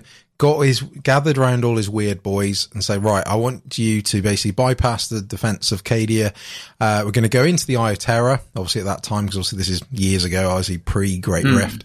And basically, we're going to go in and we're going to crump up some demons. That's basically what we're going to do. Yeah. And so inadvertently, obviously, imagine you're in the warp. There's lots of demon worlds. They end up on this sort of cornate, basically flesh planet, but it had a mighty demon prince on it, and took it to the demon prince, and basically, as you can imagine, both sides took lots of casualties. I mean, Tusker at this point had quite a few bad wounds, et cetera. And so basically, as before the demon prince was about to take him out, the weird boys got involved, distracted him, and he basically, basically impaled the demon prince using his power claw. And then obviously this then unfortunately led to the rest of the orcs getting, basically wiped out, because obviously, the demons took offense to this because their prince had been killed. And then at this point, this is the really cool bit at this point, because that just sounds pretty normal in some way. But then what happened is that at this point, Khorne was so impressed with Tusker and his orcs that he basically has now created this like almost infinite loop that basically so these orcs will basically fight the demons on this planet it's basically in the realm of chaos now, and basically they'll fight the demons. Then obviously the demons will kill the orcs. Then obviously the orcs let out their normal fungal spores, which then creates more orcs. And then it happens the same. And it's literally caught in an infinite loop of fighting and destruction, demons versus orcs. And obviously Tusker, was, basically, it's basically a fight that never stops. It's exactly what he wants. I think that's so cool, because it sort of epitomizes Khorne and it epitomizes orcs at the same time. Like, while everything else is going on, it makes sense, because obviously, this is the things that both those sides care about is fighting in their own, for obviously their own different reasons. And I love the fact that all this other crap is going on in the universe and the galaxy, and they're just like, we don't care. It's like, we've just got this daily training session of just killing each other over and over again. More orcs come back, more demons come back, have it out again, and it just infinitely carries on. I love that. That is, again, so 40k as well. It's pretty awesome. It is. Very cool indeed. So that's a couple of facts to hit you with. I mean, obviously there's many more out there, and we could probably do a whole episode on the amount of random facts. We could. So hope you've probably learned. I hope that at least one of those facts is something you've not heard before. If you heard of all those, then you're very well educated in 40k, and fair play to you. You are. Cool. Okay. Well, I think we'll wrap the show up there. Like I said before, we both collapsed for different reasons. And obviously we recorded yesterday our Warhammer Waffle, like I mentioned earlier in the show. So look out for that. Like I said, it's either out or will be out, depending on when you hear this. And also, where can people find you on the internet, Cameron? You can find me on Twitter at knight_twitten. That's Knight without a K, where you can hear me grousing about my awful, evil government and posting photos of my cat recharging because she sits on top of my charger and it looks like she's getting her batteries refilled. I love her. Nice. She's wonderful. That is the future. Battery-fed cats. Electric-powered cat. Nice. Oh, no. No, don't say it so. Cool. Okay. Well, you can also find me on Twitter at NinjaBadger7. You can find our podcast on there as well at Realm and Ruin. Come along, see what we're up to. Yeah. And, chat to us. We're always there willing to chat as well. So, hope you've enjoyed this episode 39. I said we've got the big 40 next time. And, for a bit of context, I think we've got, after this one, 4 more episodes, I think, for this year. I don't want to say 4. It might be, because we've got Thunder Warriors' next episode. Then we have Aussie Arcs. Yeah, and then we Great have Work. Great Work, and then we have our 2019 wrap-up. Yeah, 4 more. So, 4 more after this one. So basically, I'll repeat this obviously nearer the time, but yeah, effectively, like you just said, we got, obviously after this episode right now, we've got 4 more, and obviously the last one will be our sort of 2019 wrap up and summary of the year. And then basically we're going to take about a 3-week break over Christmas and New Year, and then gonna need it. Yeah, exactly. And then obviously decide in between what we're gonna obviously kick the 2020 off with as well, which is all very exciting. So yeah, plenty of stuff to come, and obviously plenty of more news to come in the meantime as well, and obviously stuff to spend our hard-earned pounds and bucks and other denominations on grey plastic and maybe resin. Cool. Well, I hope you've enjoyed this episode. As always, thank you very much for listening. Thank you very much for supporting us, and we'll catch you on the next one. Bye. Ta-ra.